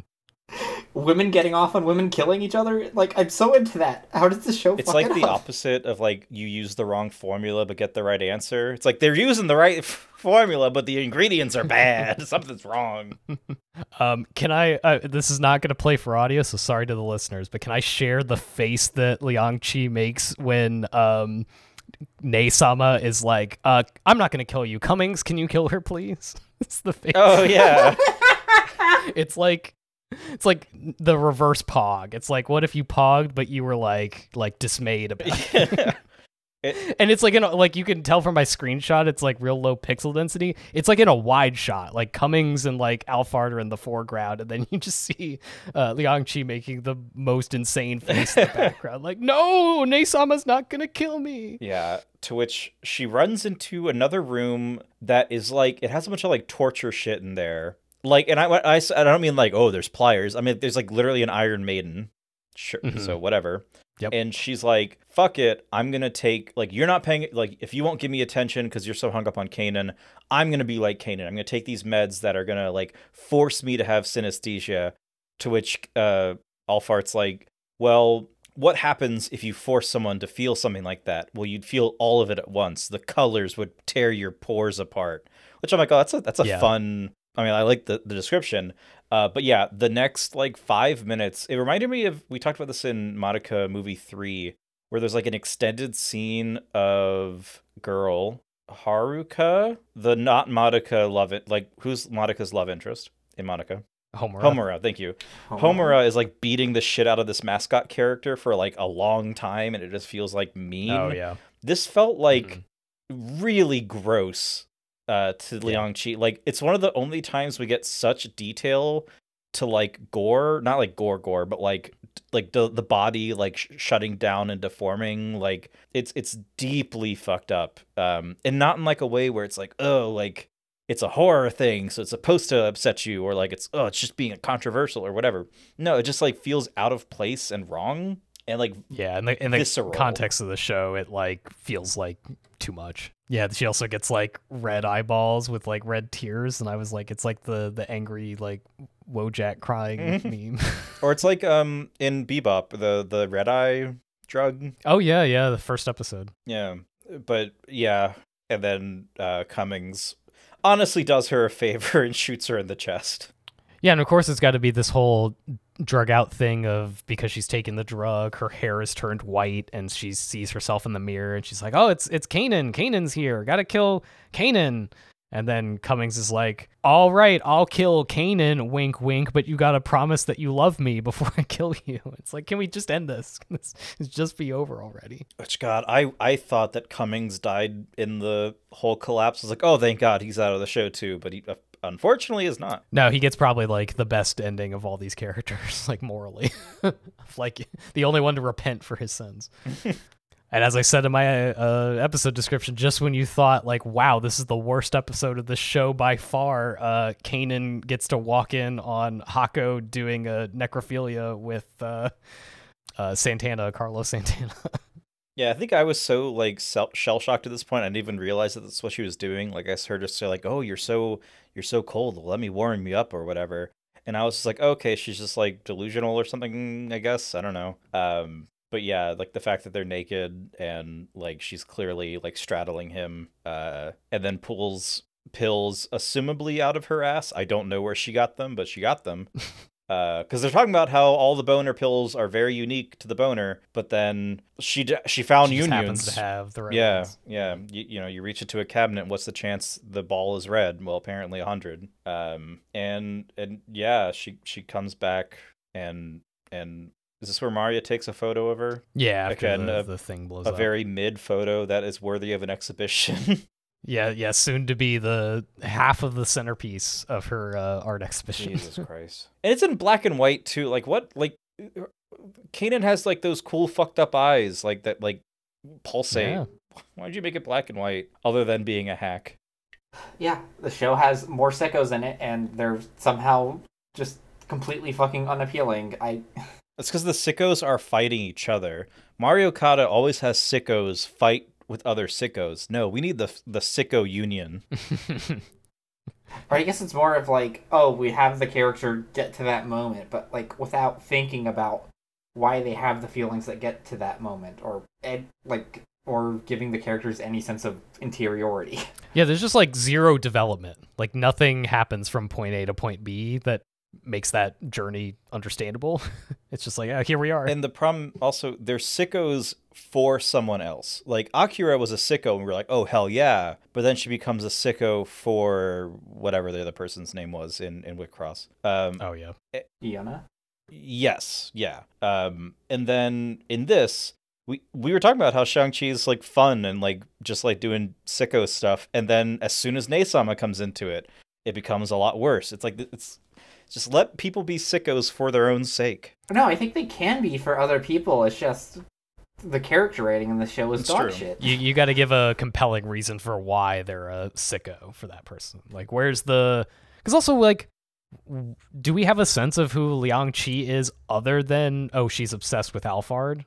Like, where did she come from? What's her deal? Yeah, not... Who cares? I guess she's dead now, so it doesn't matter. Not to... I don't know too much about it because I'm just not into the you know, the properties, but like Harley Quinn and not the Joker, because Harley Quinn and the Joker is like bad. I mean, they're both sickos, but whatever. But like I've heard that the Harley Quinn like Poison Ivy stuff is like fun because they're both sickos, but like their own people. Like you said, Danielle, they have interiority and like doubts and wants and desires. I mean, I wouldn't even say like the Quinn Joker stuff is like bad. Like it's okay to have like fucked up shit in your media. Well, that's also like a case of like they do give specific reasons why she is a sicko for the Joker. It's not just like oh, I guess I'm a clown lady, so I've got to be a sicko for the clown guy. like there's reasons why she obsesses this guy I'm giving therapy to. Yes, exactly. like where's that for Liang Chi and Alphard? But we just get none of that.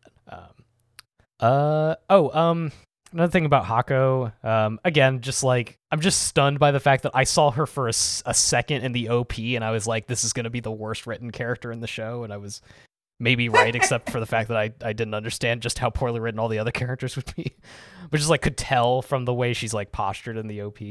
So her end was just like both like extremely disappointing, but also like, okay, I guess I was right. I hate to be right about it, but literally just like the most boring and poorly written version of a femme fatale you can throw into a show like this. Yeah, exactly. But in this final scene with her and Kanan, like she's mouthing her words to Kanan, and then Kanan is repeating them back to us, the audience, which is already like really clunky and not great, but whatever. But the part that really bothered me is why do they give I don't know if y'all notice this, in the sound mix, they give Hako like a weird like lip chewing sound when she talks. Oh, I didn't notice that. It's super weird. I'm like, why? Like I get it. She's mouthing words, but normally most people can mouth words without like ASMR. Hard to describe the exact sound. But yeah, it's like she's chewing on a microphone. Like, what are we doing? Well, and we've watched something, and I don't remember what it was, or maybe it's just something I watched by myself. I don't know, where they've had a character who couldn't speak for one reason or another, or like maybe like they're too far away so you can't hear them or whatever, but they zoom in on the mouth to make it like very clear what they're saying, which is still difficult for me to understand because often they're speaking in Japanese, and so like you have to follow the mouth movements of that, which is harder because I'm not a native speaker. But at least that has effort. This is like literally like just like normal animation where it's just like bop bop bop bop bop bop bop. Like it's very like robotic kind of thing. There's no like personality to her mouthing these words. Mm-hmm. Or again, we talked about this last episode. Just give her a notepad or have her know sign language. It would actually be a neat little note if she started like signing and, or maybe not just now, but like earlier. And Kanan was able to sign too, in the same way that like Solid Snake can speak a bunch of different languages, and so can Big Boss. It's like, ooh, how cool. Same thing. It's like, just be like, oh, she just knows all these languages because she's like so brilliant or whatever. Or read her aura or something. I don't know. Yeah, I think there's there's a million ways you could do it, but I feel like having a scene early on, again, because this would be more like characterful, where like have Hako be a person that learned sign language because she can't speak or it kills people. I think that's a reasonable thing to do. And like have a scene where maybe they're in the car driving out here and Hako is like teaching everybody like sign language for a specific thing. And like the meaning of whatever she's saying means one thing in that context, but then she repeats it in this context and it means a different thing because the stakes are different. Like it's so easy. It's so easy to write shows. I don't know how Mario Okada has a hard time doing it. Or the more difficult thing, I don't think the show has the people that made the show have the chops to do it, but there's also a way where you could convey a meaningful exchange between these two characters without any words being passed, and just how you visually represent the two of them encountering one another in this moment.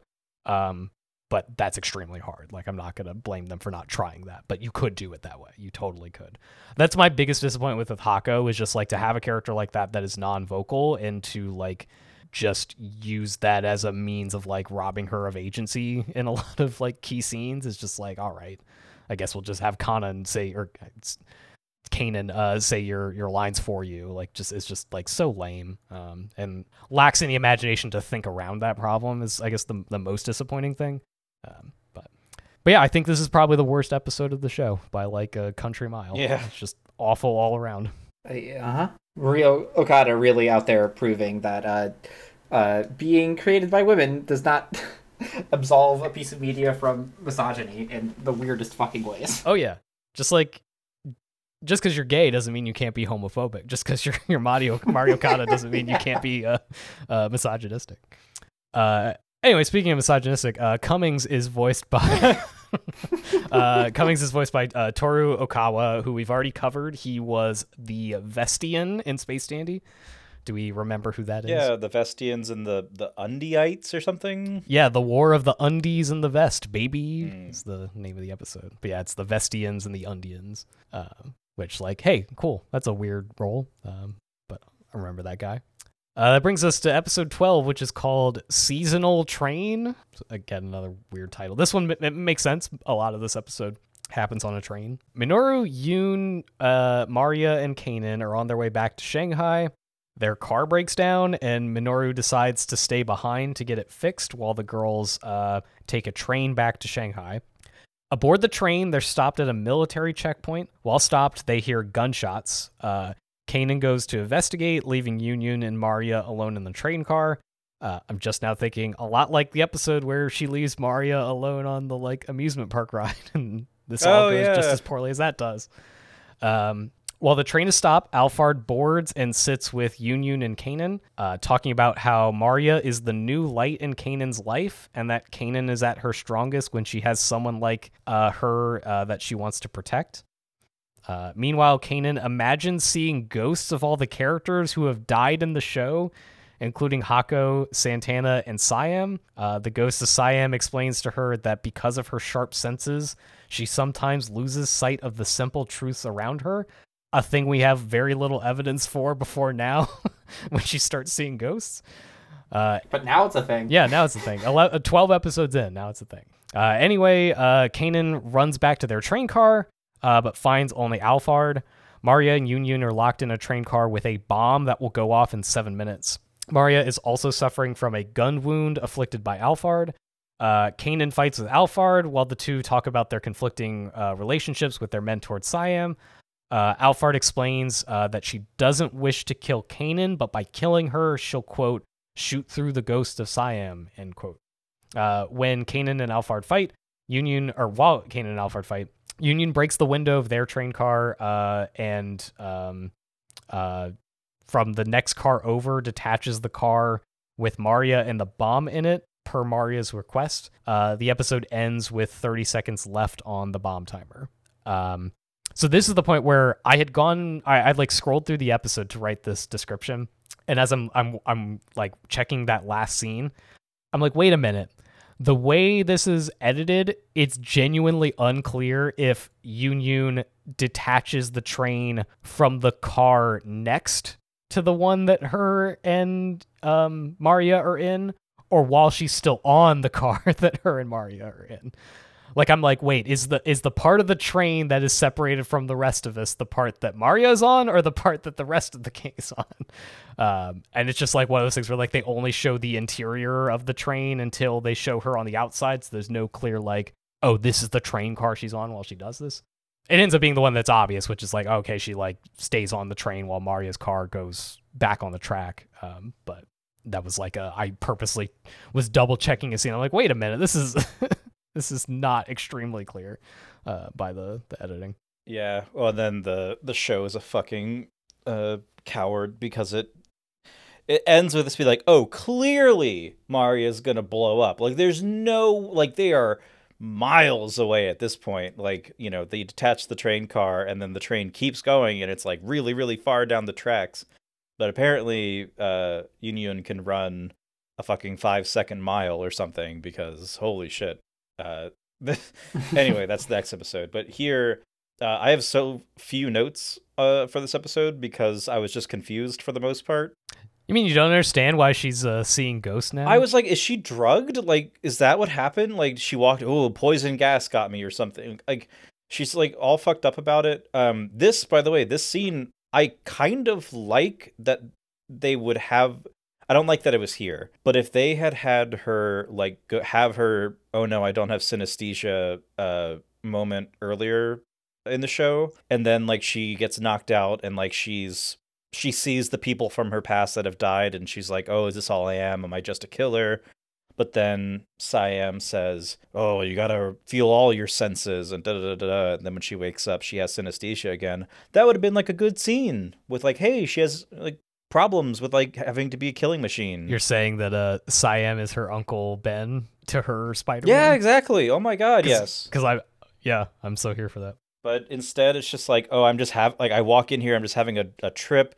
It also is kind of occasionally she like snaps to reality, and like there's like dead bodies in there. I'm like, wait, did she kill all of them, or is that Alphard? Like, it was poorly clear or poorly shown. Like, you could just have like, oh, the characters seeing things from their past and talking about it. That's a normal thing that happens in fiction. But why is it like fucking like, oh god, why is it shown so weird in like she's actually seeing these things kind of way that makes no fucking sense. It's shot very weird, and the only thing that instigates it is that Siam also died on a train. So it's like, if she ever gets on a train, like when she was on the roller coaster or the amusement park ride earlier, was she having flashbacks then? No. But like, so maybe it's just this specific train. I don't know. But it's not like motivated by anything. She doesn't like you said, like it's a normal thing for her to be like confronted by her past. But I mean, honestly, even if they shifted it to be like, oh, she comes into this car full of dead people and she realizes this was all a ploy to get her away from Maria, and she starts running back, and now she's like addressing her past, like maybe that could work. But here it's just like, wait, why are you okay? Like, did you hit your head or something? And then everything going on with Maria just being like, fine, you can shoot me. Like, whatever, Alphard. I'll be Kanan's light. She loves me unconditionally. If she was a normal girl, I couldn't accept her, though. It's like, wow, fuck you, Maria. And then she's like, nah, fuck it, I'll just die. Whatever. I love that two of the people in like her like seeing things section is like the old man and the boy. Like, why? Those very important characters that we all remember. Like, I get why Siam, Santana, and Hako are there, but why those two? Because we gotta come up with some other that died early on. Yes, we gotta come up with some other characters that died in the show. Hey, we made the models once. We might as well reuse them.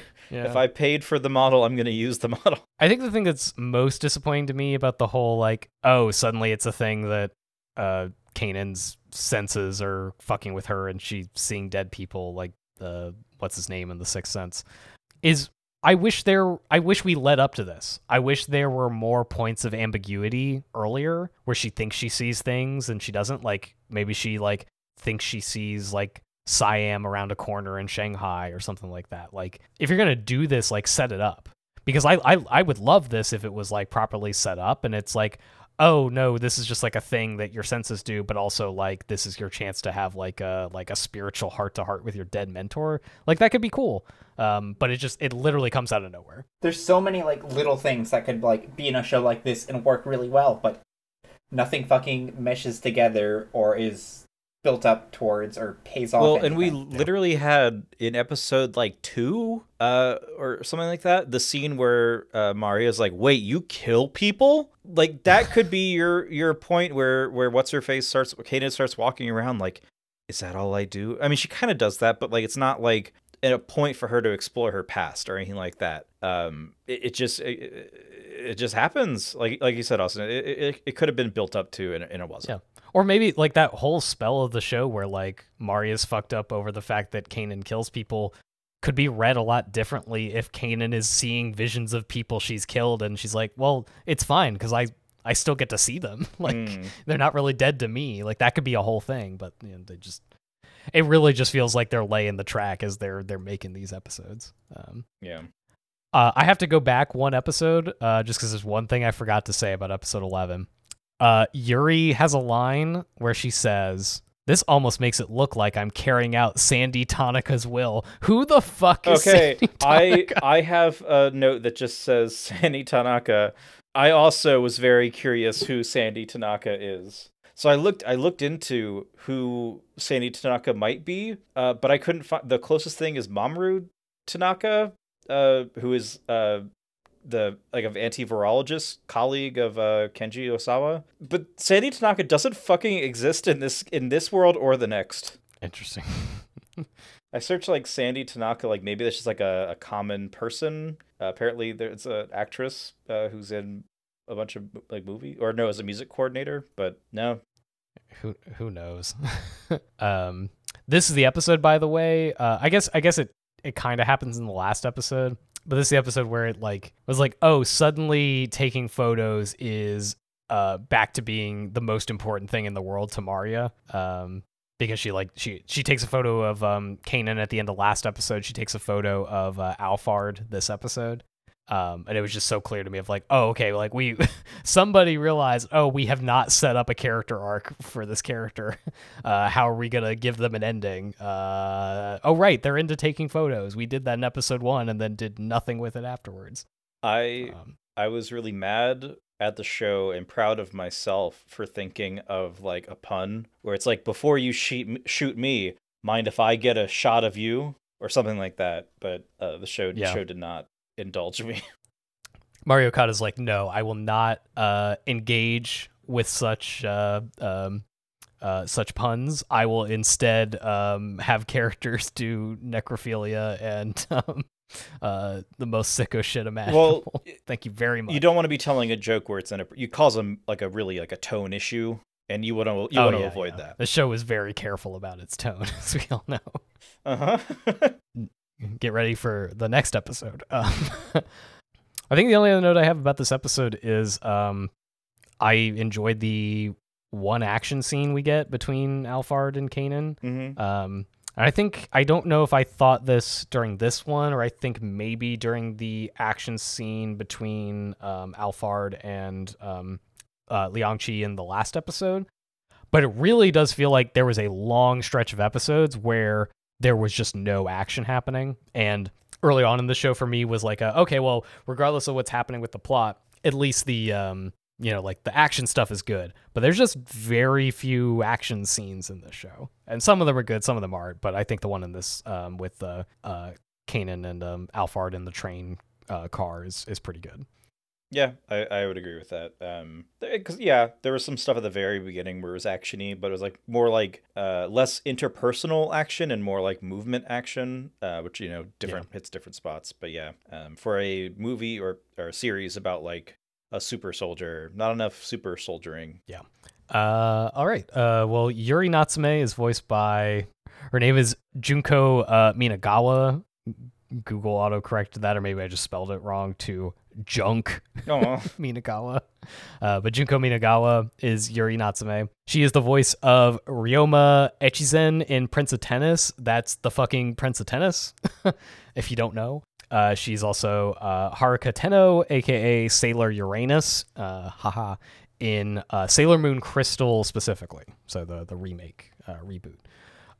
She's also Ren Kaido in Super Lovers. That's for me. She's Akira E. Ferrari in Aria. Also for me. And also for me, I guess. Ryo Kuraki in Kira Kira Precure Alamode, which is the show that got me into watching Precure yearly. Fun fact. It's like 8 years ago now, which is wild. All right, which brings us to the last episode, which, wouldn't you know it, is called The Land of Hope, which is what Kanan is all about, which is episode 13. The bomb on Maria's train goes off. Alphard thinks this will shut down Kanan, but Kanan, the show's fucking me up. Kanan fights back harder. Eventually, their fight makes its way to the roof of the train, where Kanan tells Alphard that she can sense that Maria is still alive and therefore hasn't lost her will to fight. She also realizes that Alphard has been living an empty life trying to get over her shit with Siam, and tries to save her rather than let her die when Alphard starts to fall off the train. Kanan's gun falls off the train too, and Alphard grabs it, but instead of shooting Kanan, she unloads the full clip into her arm with some of the worst editing I've ever seen, severing her arm and sending her from the train and into the river below. Maria somehow managed to survive the bomb's detonation, thanks to Union. How Union was able to do this in 30 seconds is a complete mystery.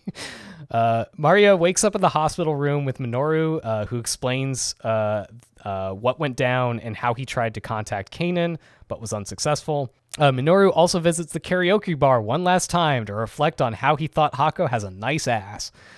Maria and Minoru head back to Japan, but not after one last taxi drive with everyone's favorite fast-driving taxi, featuring a shitty song request on the radio from Union, who's back to working 8,000 part-time jobs, I guess. Also, we see glimpses of Alphard, who managed to survive and now has one arm, and Cummings, who has decided to become a Buddhist monk.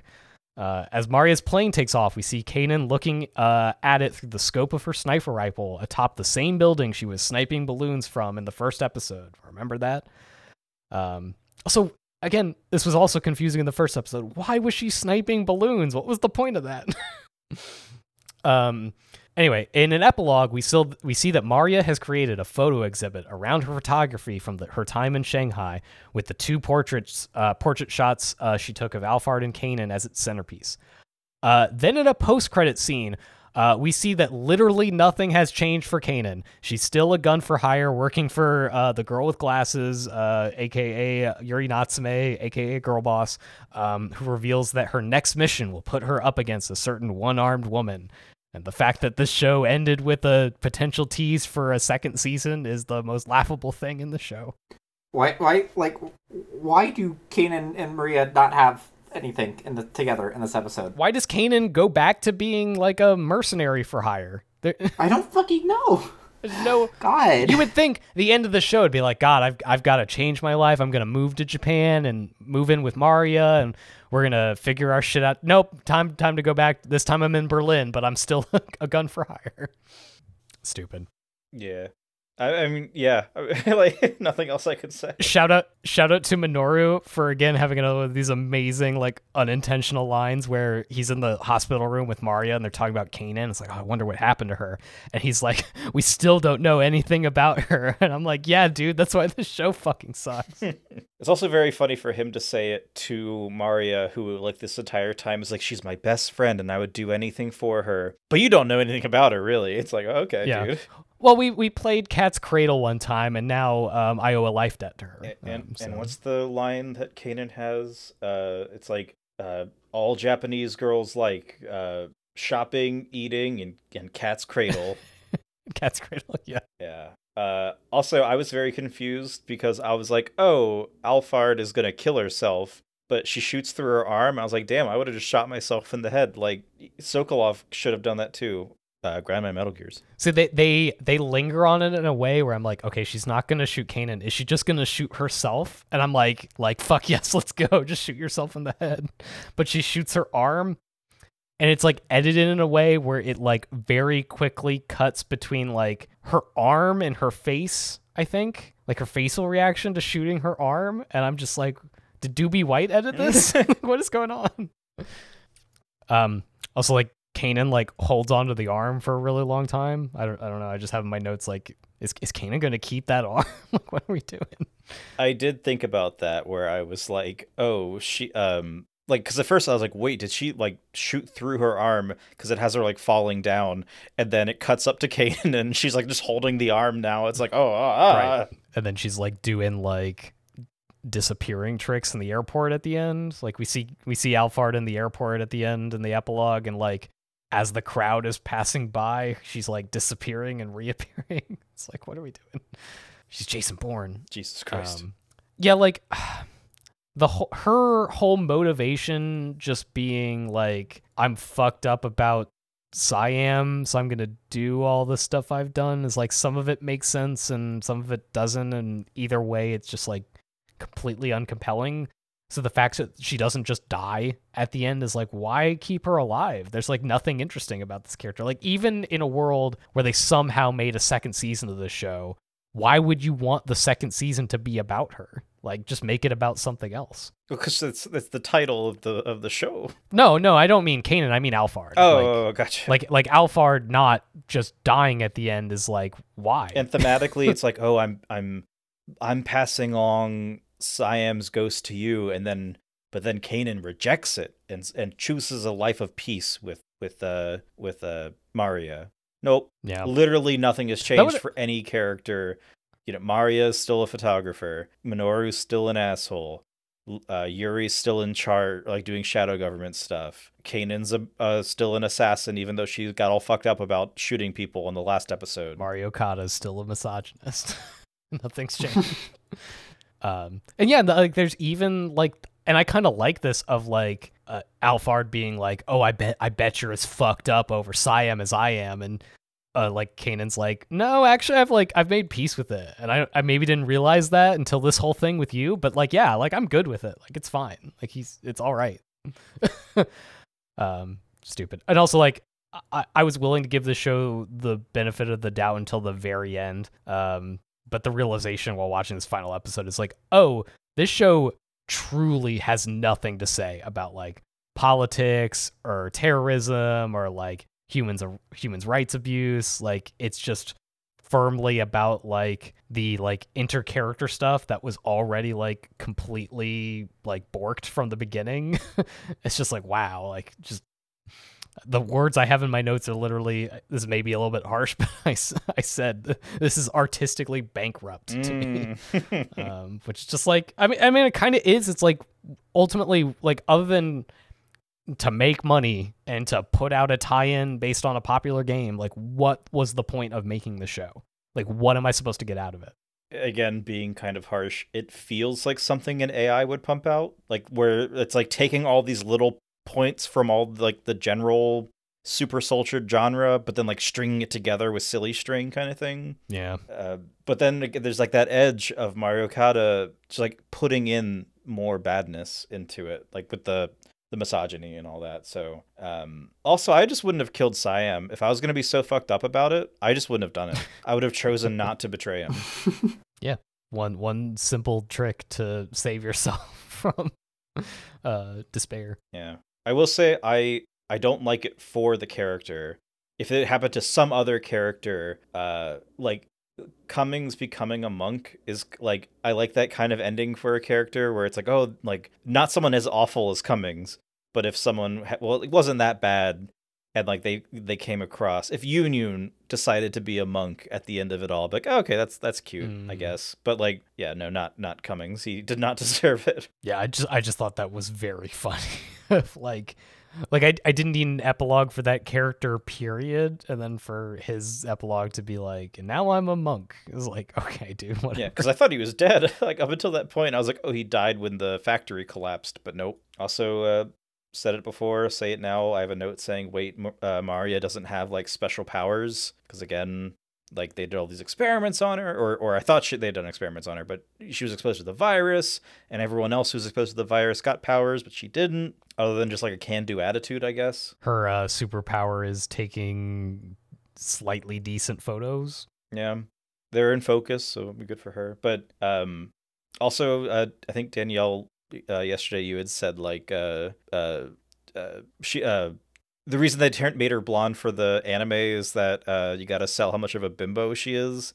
I would say that they've de-bimbofied Maria. Like, by the end, she's just like as boring as can be. Nothing. You see, it's good that she's head empty, because that's how you you neutrally capture the world through your photos.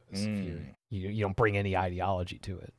Mario Kata would probably say there's no ideology in her work. She probably would just be like, yeah, no, it's not political at all. You kind of like implied it, but bears mentioning in the game, Maria not a blonde. So for some reason they decide she's blonde, and I guess because it's anime and you can't just have normal hair. Like, in the game, she's got like black hair. You can't just have normal black hair in an anime. Also, Alphard looks like sicko Michael Cera to me. I can't unsee it. Yeah. Especially that first photo you shared of her like pointing the gun at somebody. I'm like, that's just Michael Cera with like a 80s like hair metal band wig. It's like Samurai Cop's wig. Yes, yeah. It does look like a fake 80s movie. I don't understand. I think if I were to ever play the game, it would be to see what the fuck is up with Alphard in the game, because that just seems so fucking funny to me. Do we have any guesses as to how the fuck Yun was able to save Maria? Because they just kind of gloss over that. It's like, oh, it's fine. Yun ran back to the train and saved Maria. It's like, how?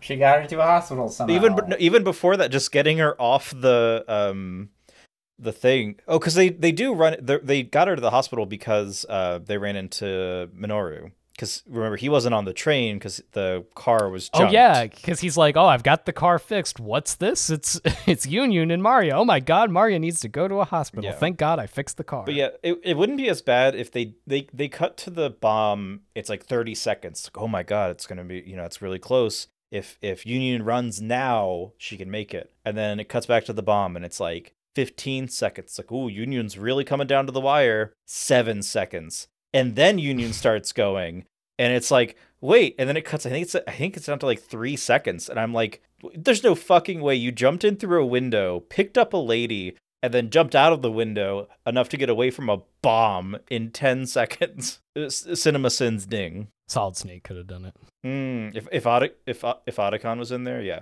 Well, especially when Union's set up to be like this plain Jane lady. Like they make a point of saying like, yeah, she doesn't have any special powers. Hey, she's honed her skills by working 10,000 part-time jobs. She was born to defuse a bomb. She was biking from Shanghai to Kashmir or the Anqiang autonomous region. Yeah, she was like, I guess she was like a Uber Eats like bike deliverer and just like has the most powerful legs imaginable.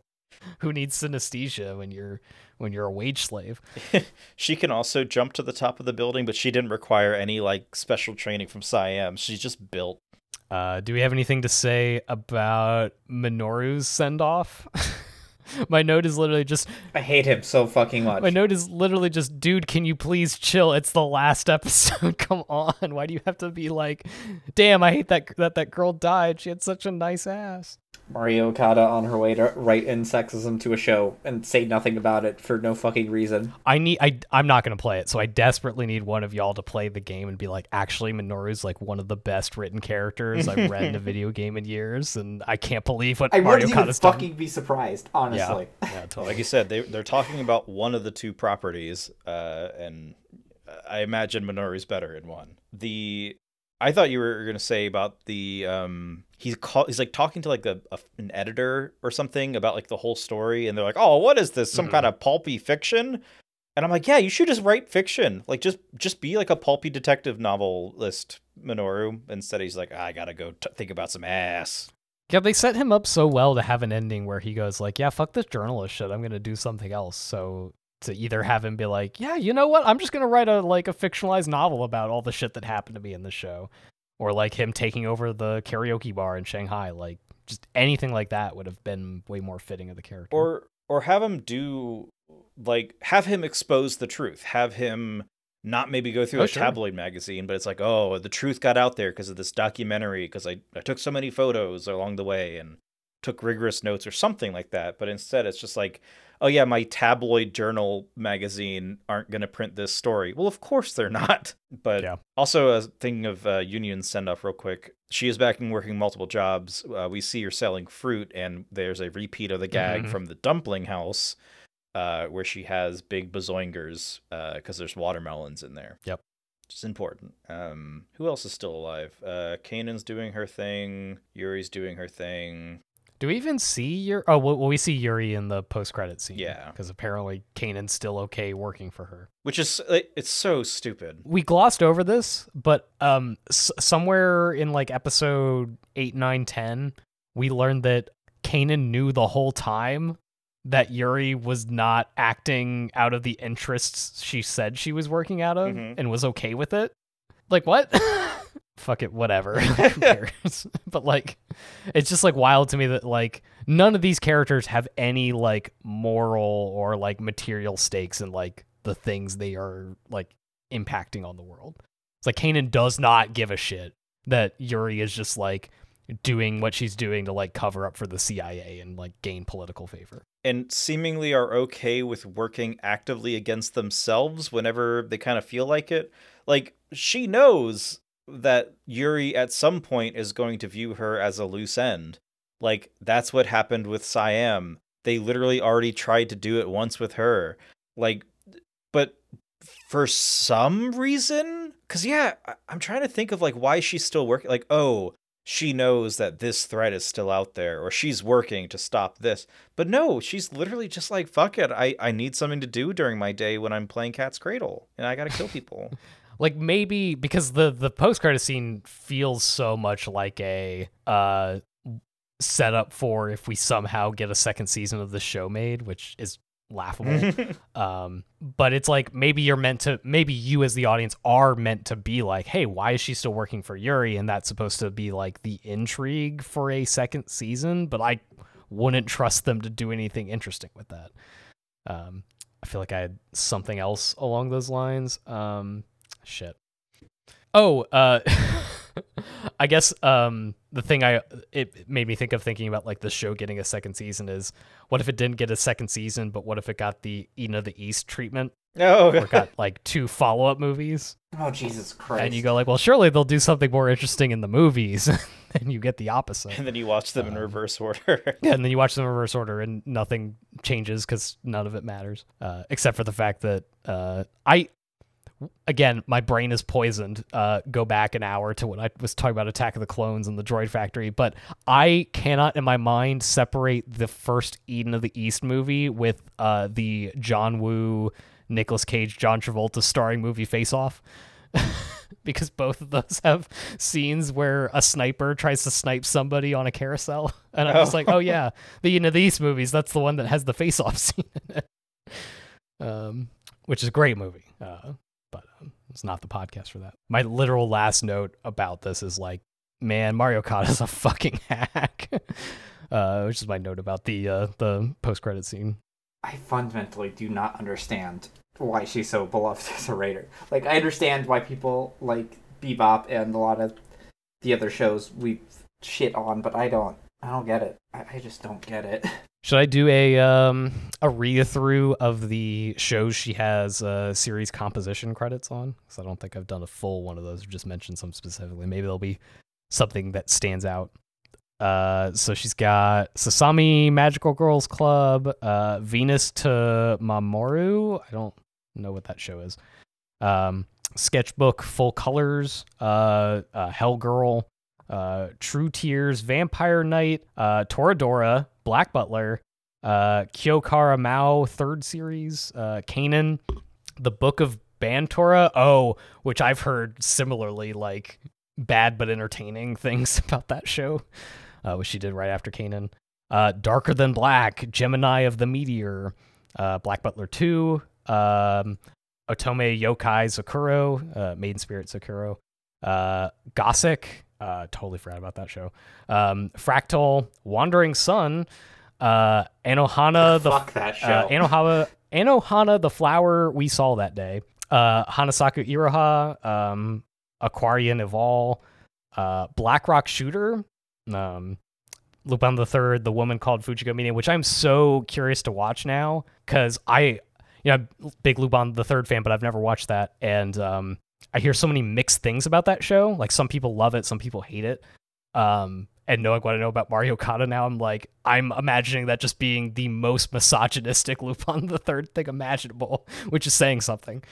She did the AKB48 anime, Blade of Tempest, The Pet Girl, Sakuraso, AKB48 Next Stage, Naki no Asakura, Wick Cross, which we've watched, unfortunately, M3, The Dark Metal, Gourmet Girl Graffiti. I've only seen a few episodes, but I liked it, but that's a cute girls doing cute things show. It's Well, so is this. a lot different. Are the girls that cute? No. I always forget that she wrote this. She has series composition credit on Mobile Suit Gundam, Iron Blooded Orphans. Well, yeah, she's a misogynist writing Gundam. Oh, a shocker. That's another show that I know some people love that show, some people hate it. I've only seen a handful of episodes. This was before I started watching Gundam in chronological order, so I will get to that eventually once I finish stalling out on Gundam at the moment. She wrote Kisniver, which is the show I have watched, which I think sucks. She wrote The Lost Village, which I have on my list to pick for the show because it is one of the worst shows I've ever watched, but in a funny way. Like so bad it's good kind of anime. Then she wrote Dragon Pilot, Hisune and Masatan, which I have seen. I think is great. Was like prepared for the worst when I watched that show because of Mario Kata and like genuinely liked it. Then Oh Maidens in Your Savage Season, which is based off a manga she wrote and is about like basically like young girls like growing into like puberty and like thinking about sex and stuff, which like in a broad sense Horrifying. I could see being an interesting show, but knowing it's coming from her, yeah, I'm like terrified to ever watch that. Then Oni Thunder God's Tale, which I don't know anything about. And then I guess like the most notable thing is like she has written and directed 2 anime films now. First one was Maikia When the Promise Flower Blooms, which I haven't seen, and then a new one that I think is out in Japan but not internationally, which is Alice. I don't know. Alice and Theresa's Illusory Factory, which she directed and wrote. So some of those are shows that I have heard good things about, and many of those are shows that I have not or have just not heard anything about. But very weird creator, and this was a very bad show that she worked on.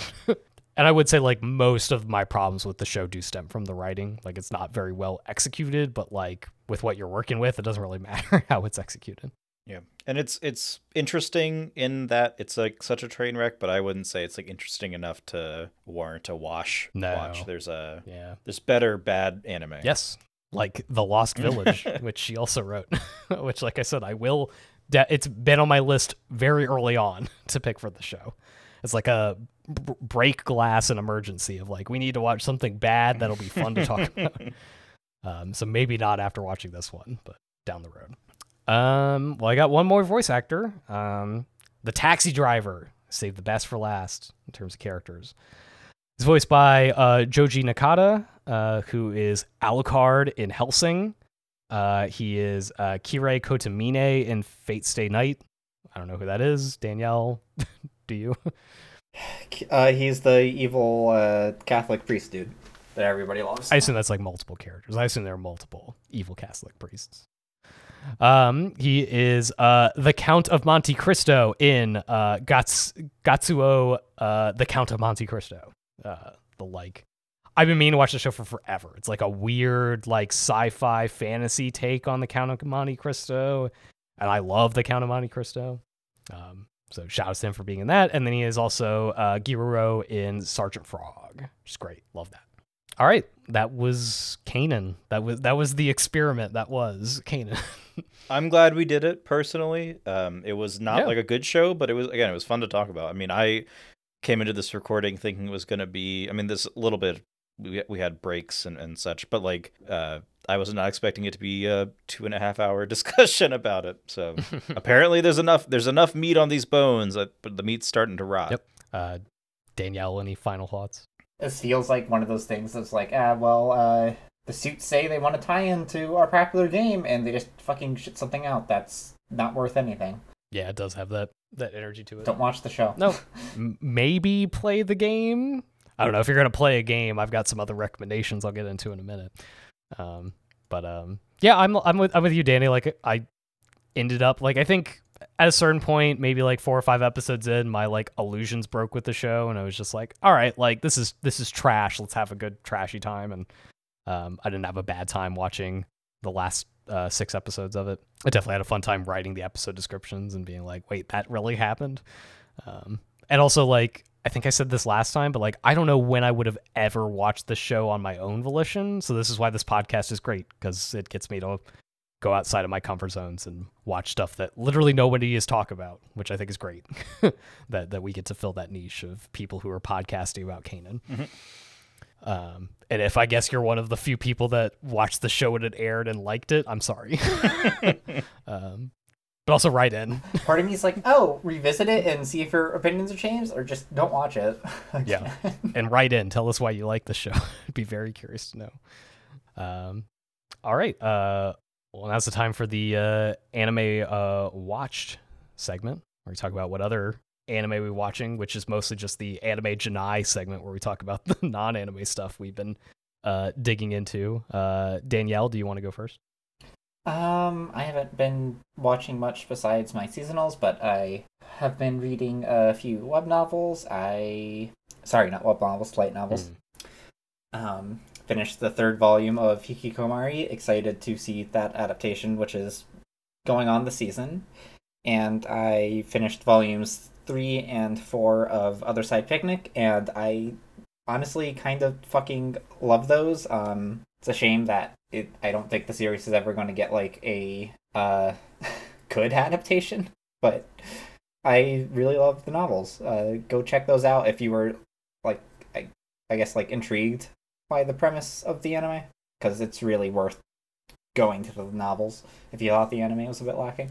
That's me. You're speaking to me directly. That's good to hear that the novels are cool, because that was definitely my impression of watching the 6 or 7 episodes of the anime that I did watch. It's like, I bet the books are better. Yeah, and like my least favorite part is the shit in where they have to deal with the American military, because that just kind of is some tactical shit, which sucks.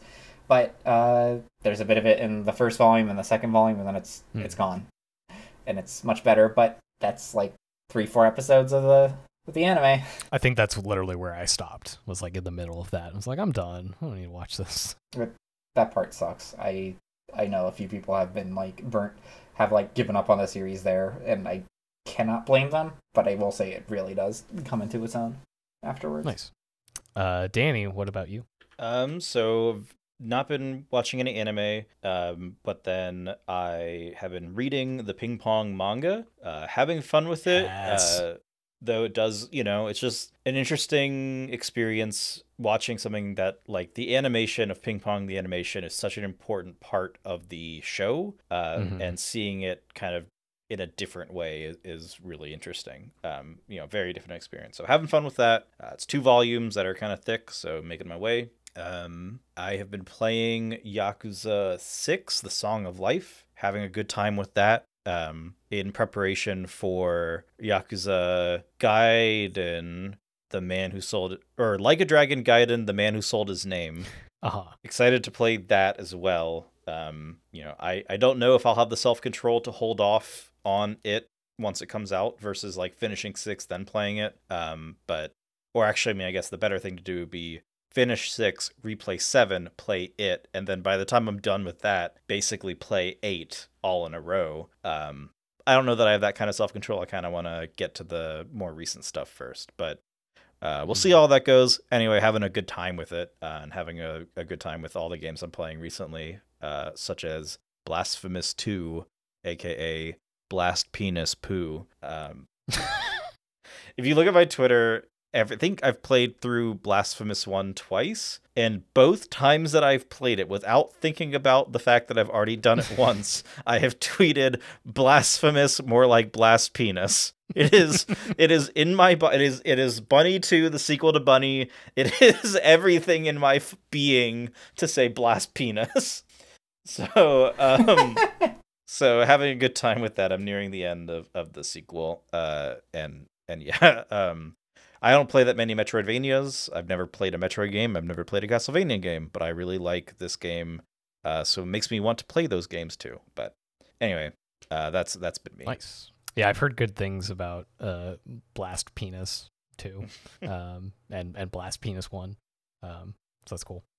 Okay. I don't have any anime. It's all Anime Janai. I started watching Pokesume, which the English title is Stuff Your Pocket with Adventure. They made a drama about Pokemon, but it's like set in the real world, not in the Pokemon world. About a like young adult, or not young, like a adult who's young, like a mid-20s adult woman who has moved out on her own for the first time, has gotten a job at an ad agency, and is like kind of like struggling with like her work life. And because she's recently moved out, her mother ships her a box of her childhood things, and in it is her old Game Boy with her copy of Pokemon Red. And she starts replaying Pokemon Red, and like through the game, like thinks about how to navigate her adult work life. It's very much, I chosted about this. It's very much like about nostalgia for like original Pokemon in a very like obvious way. So if that's like a turnoff for you, I know some people like, averse to stuff that really leans on nostalgia, but I'm like a mark for nostalgia for Pokemon because I am nostalgic for Pokemon. But it's like even abstracted from that, is just a really good show about like navigating through your adult life by reconnecting with your childhood. And that just happens to be done through Pokemon. I've only watched the first episode so far, but was like really impressed by it. I thought it was really good. Also, it's got Aya Hirano, who we've covered in the show before, who has she been in the show is the question. Oh yeah, she's a Konata in Lucky Star. Oh, okay. And I think she was somebody in Space Dandy. Oh yeah, she was the coffee maker in Space Dandy. But she's in it like as a live action performance because she's also a screen actor. But it's good if you like Pokemon. I would highly recommend it. Some stuff who subs the Pokemon anime is subbing it as well. So you can watch it that way. But just watched the first episode a couple days ago and was like surprised how much I liked it. Also, I think it's really well directed. In general, I really like the cinematography. And also the music's very good. It's got a lot of reorchestrations of like Pokemon themes. Like there's like a cool jazz version of the Pokemon Center theme, which is my favorite bits of Pokemon music. And so to have that as like a cool jazz version is awesome. If they ever released it as a soundtrack, I would love to have that. And then my big thing is Alan Wake 2 came out. And I'm one of those freaks that has spent the last 13 years waiting for a sequel to Alan Wake. And they fucking delivered, and it's great. I'm taking my time with it, but I'm extremely enjoying it so far. I think if you've checked out anything Remedy has done in like the last 15 years and have enjoyed it, like you will love it. Even if you've never played the original Alan Wake, if you played Control or Quantum Break and like those, like this game is it. It's the shit. Nobody makes games like Remedy does, in my opinion, and that's just like so exciting to have a new Remedy game and it also be a Alan Wake sequel. And it's very weird. It really, like, you could play it without having played any of their other games, but it's very rewarding to have been like a big fan of Remedy's games for the last 10 years and to play this new one because there's all sorts of little things in it that's like, oh, hey, that's fucking weird. Why is that in here? But it's great. I feel like I don't play as much video games these days anymore, so for me to like really get into a game like that is fun. So I am enjoying the hell out of that, and I will definitely check back in when I finish it.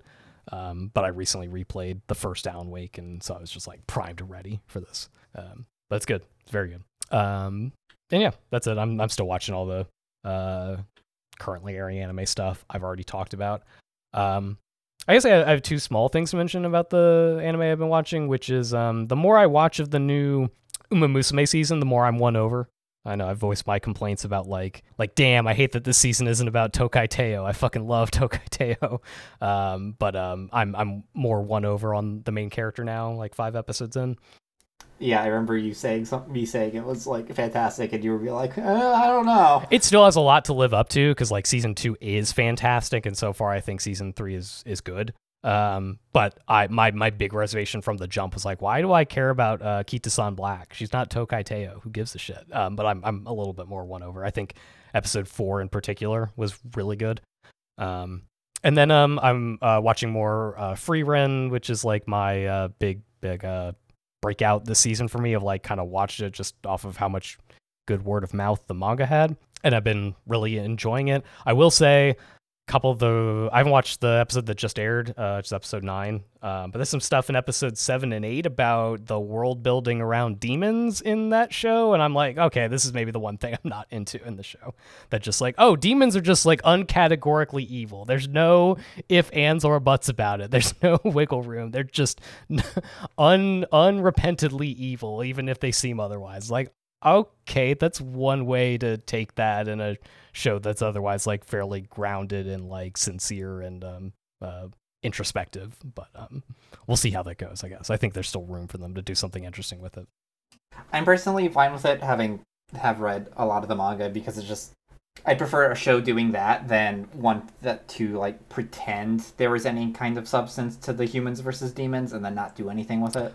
That's fair. I guess when episode 7 started, I thought there was going to be some purposeful ambiguity about like, oh, are the demons really all that evil, or have we just been like fighting a forever war off of like complete like cultural misunderstandings? And it's like, nope, they are just evil. And it's like, okay, that's like the easier solution to things, but it's less interesting to me. For them to just be like uncategorically evil, like we're playing like D&D or some shit. But I guess that's where it all comes from, so fair enough. But I'm still enjoying that. It's still like my enjoyment of the show is largely off of how well it's made. I think it's just like, especially in contrast to Kanon, just like exceptionally well made from like a production standpoint. Speaking of that, I saw like so many of the mal reviews on Kanon being like, wow, the show looks great, and I'm like, What the fuck was going on in 2009? I don't know. Did people think the East looked great at the time? Who could say? All right, but that's it for me. Speaking of anime Janai, that is the theme for our next episode. We are due for another one-off episode. So we're gonna do another show and tell, and the theme is gonna be anime Janai, which I realize we say so much and have not ever like said. But like obviously that means like it's not anime. I have stolen it both from they say that a lot on Great Gundam Project, but also that's the first opening for Double Zeta Gundam, because the opening theme song for Double Zeta Gundam is like, hey, what you're about to watch is not anime. This is a fucking documentary. Fucking get with it. And obviously that's like a joke. Like the beginning of Double Zeta is way lighter in tone than Zeta Gundam is, but it's all good fun. Which means, Danny, when you edit the next episode, you have to put the Double Zeta. Oh, well, of course. By law. Yes. But that's our plan, to do a Anime Janai show and tell, where we are going to do our normal show and tell style episode, but purposely pick things that aren't anime. I will not reveal anything right now, but you can obviously expect me to pick some tokusatsu. Pretty sure Danielle is going to pick a visual novel. Who knows? Maybe Danny will pick a video game that's not anime, or a book. I'm just trying to think of things that aren't anime. An album. Make us listen to music. A friend. But as is tradition with the show and tells, you'll have to listen to find out what we show and telled with each other. Or just read the episode description. That's true. I still don't even know what I'm picking, but I'll pick that soon. But yeah, that'll be next time. Also, I guess production update. Our Japanese correspondent Danny is about to travel to Japan solely for correspondence for this podcast. Of course, I'm gonna no other reason walk into bars and go, "Damn, she had such a nice ass," and then go back to being a journalist. all the bar patrons be like, nice Kanan reference. Yeah. But that means we are going to be taking a bit of a production break, which will be nice to have a bit of a break. If you listen along, maybe that'll be your chance to get caught up on previous episodes. But that means we're going to take a pretty lengthy break. According to my calendar, you will hear this episode on the 15th of November. Next episode won't be out until the 27th of December. So our show and tell will be just in time for the Christmas season. Maybe I will pick some Christmas-themed tokusatsu episodes. Who could say? Well, we're gonna watch the Christmas Exceed yes, draft again. God, fucking Exceed draft. And we'll be at a number that is a present to all of us. It'll be a very nice episode, is all I will say. But yeah, so enjoy the break. We will enjoy the break. Danny will report back from Japan. With all the exciting Kanan correspondence that we are expecting. Because so much of Kanan takes place if we really wanted to, we should prepare a okay, here's all the Japanese Japan or locations in Japan you have to visit that we've covered in the show. You've got to go to Shibuya Crossing for Shibuya Scramble. I don't know where in Japan did Eden of the East take place. I mean, if you go to Kyoto, that's basically every Yuasa covered. So, but yeah, so look for us again in a month. We will have a stay of absence, but we will not be gone for forever. All right. Well, I've been your host, Austin. You can find me on co-host @Shy. You can find the podcast on Twitter and on co-host @UnderTheKotatsu. You can email us questions at underthekotatsu.anime@gmail.com or ask us directly on co-host. You can find me and Danny's sister podcast that we have talked around a lot these last two episodes, which is Grind My Metal Gears, where we are playing the Metal Gear Solid series. I think by the time this comes out, we will be about to start MGS4, which I've just started playing the other day. I'm very excited, so hopefully everyone else is as well. Danny, where can people find you? You can, I guess, find me at Cover Me in Sauce with dashes between each word on co-host. And Danielle, where can people find you? I am Yuri Bunny on Tumblr and Blue Sky, and Bunny 2, the sequel to Bunny, on co-host. Nice. All right. Well, until next time, Danielle, take us out of here. Be crimes, do gay, and somebody please stop Mario Kata. Please.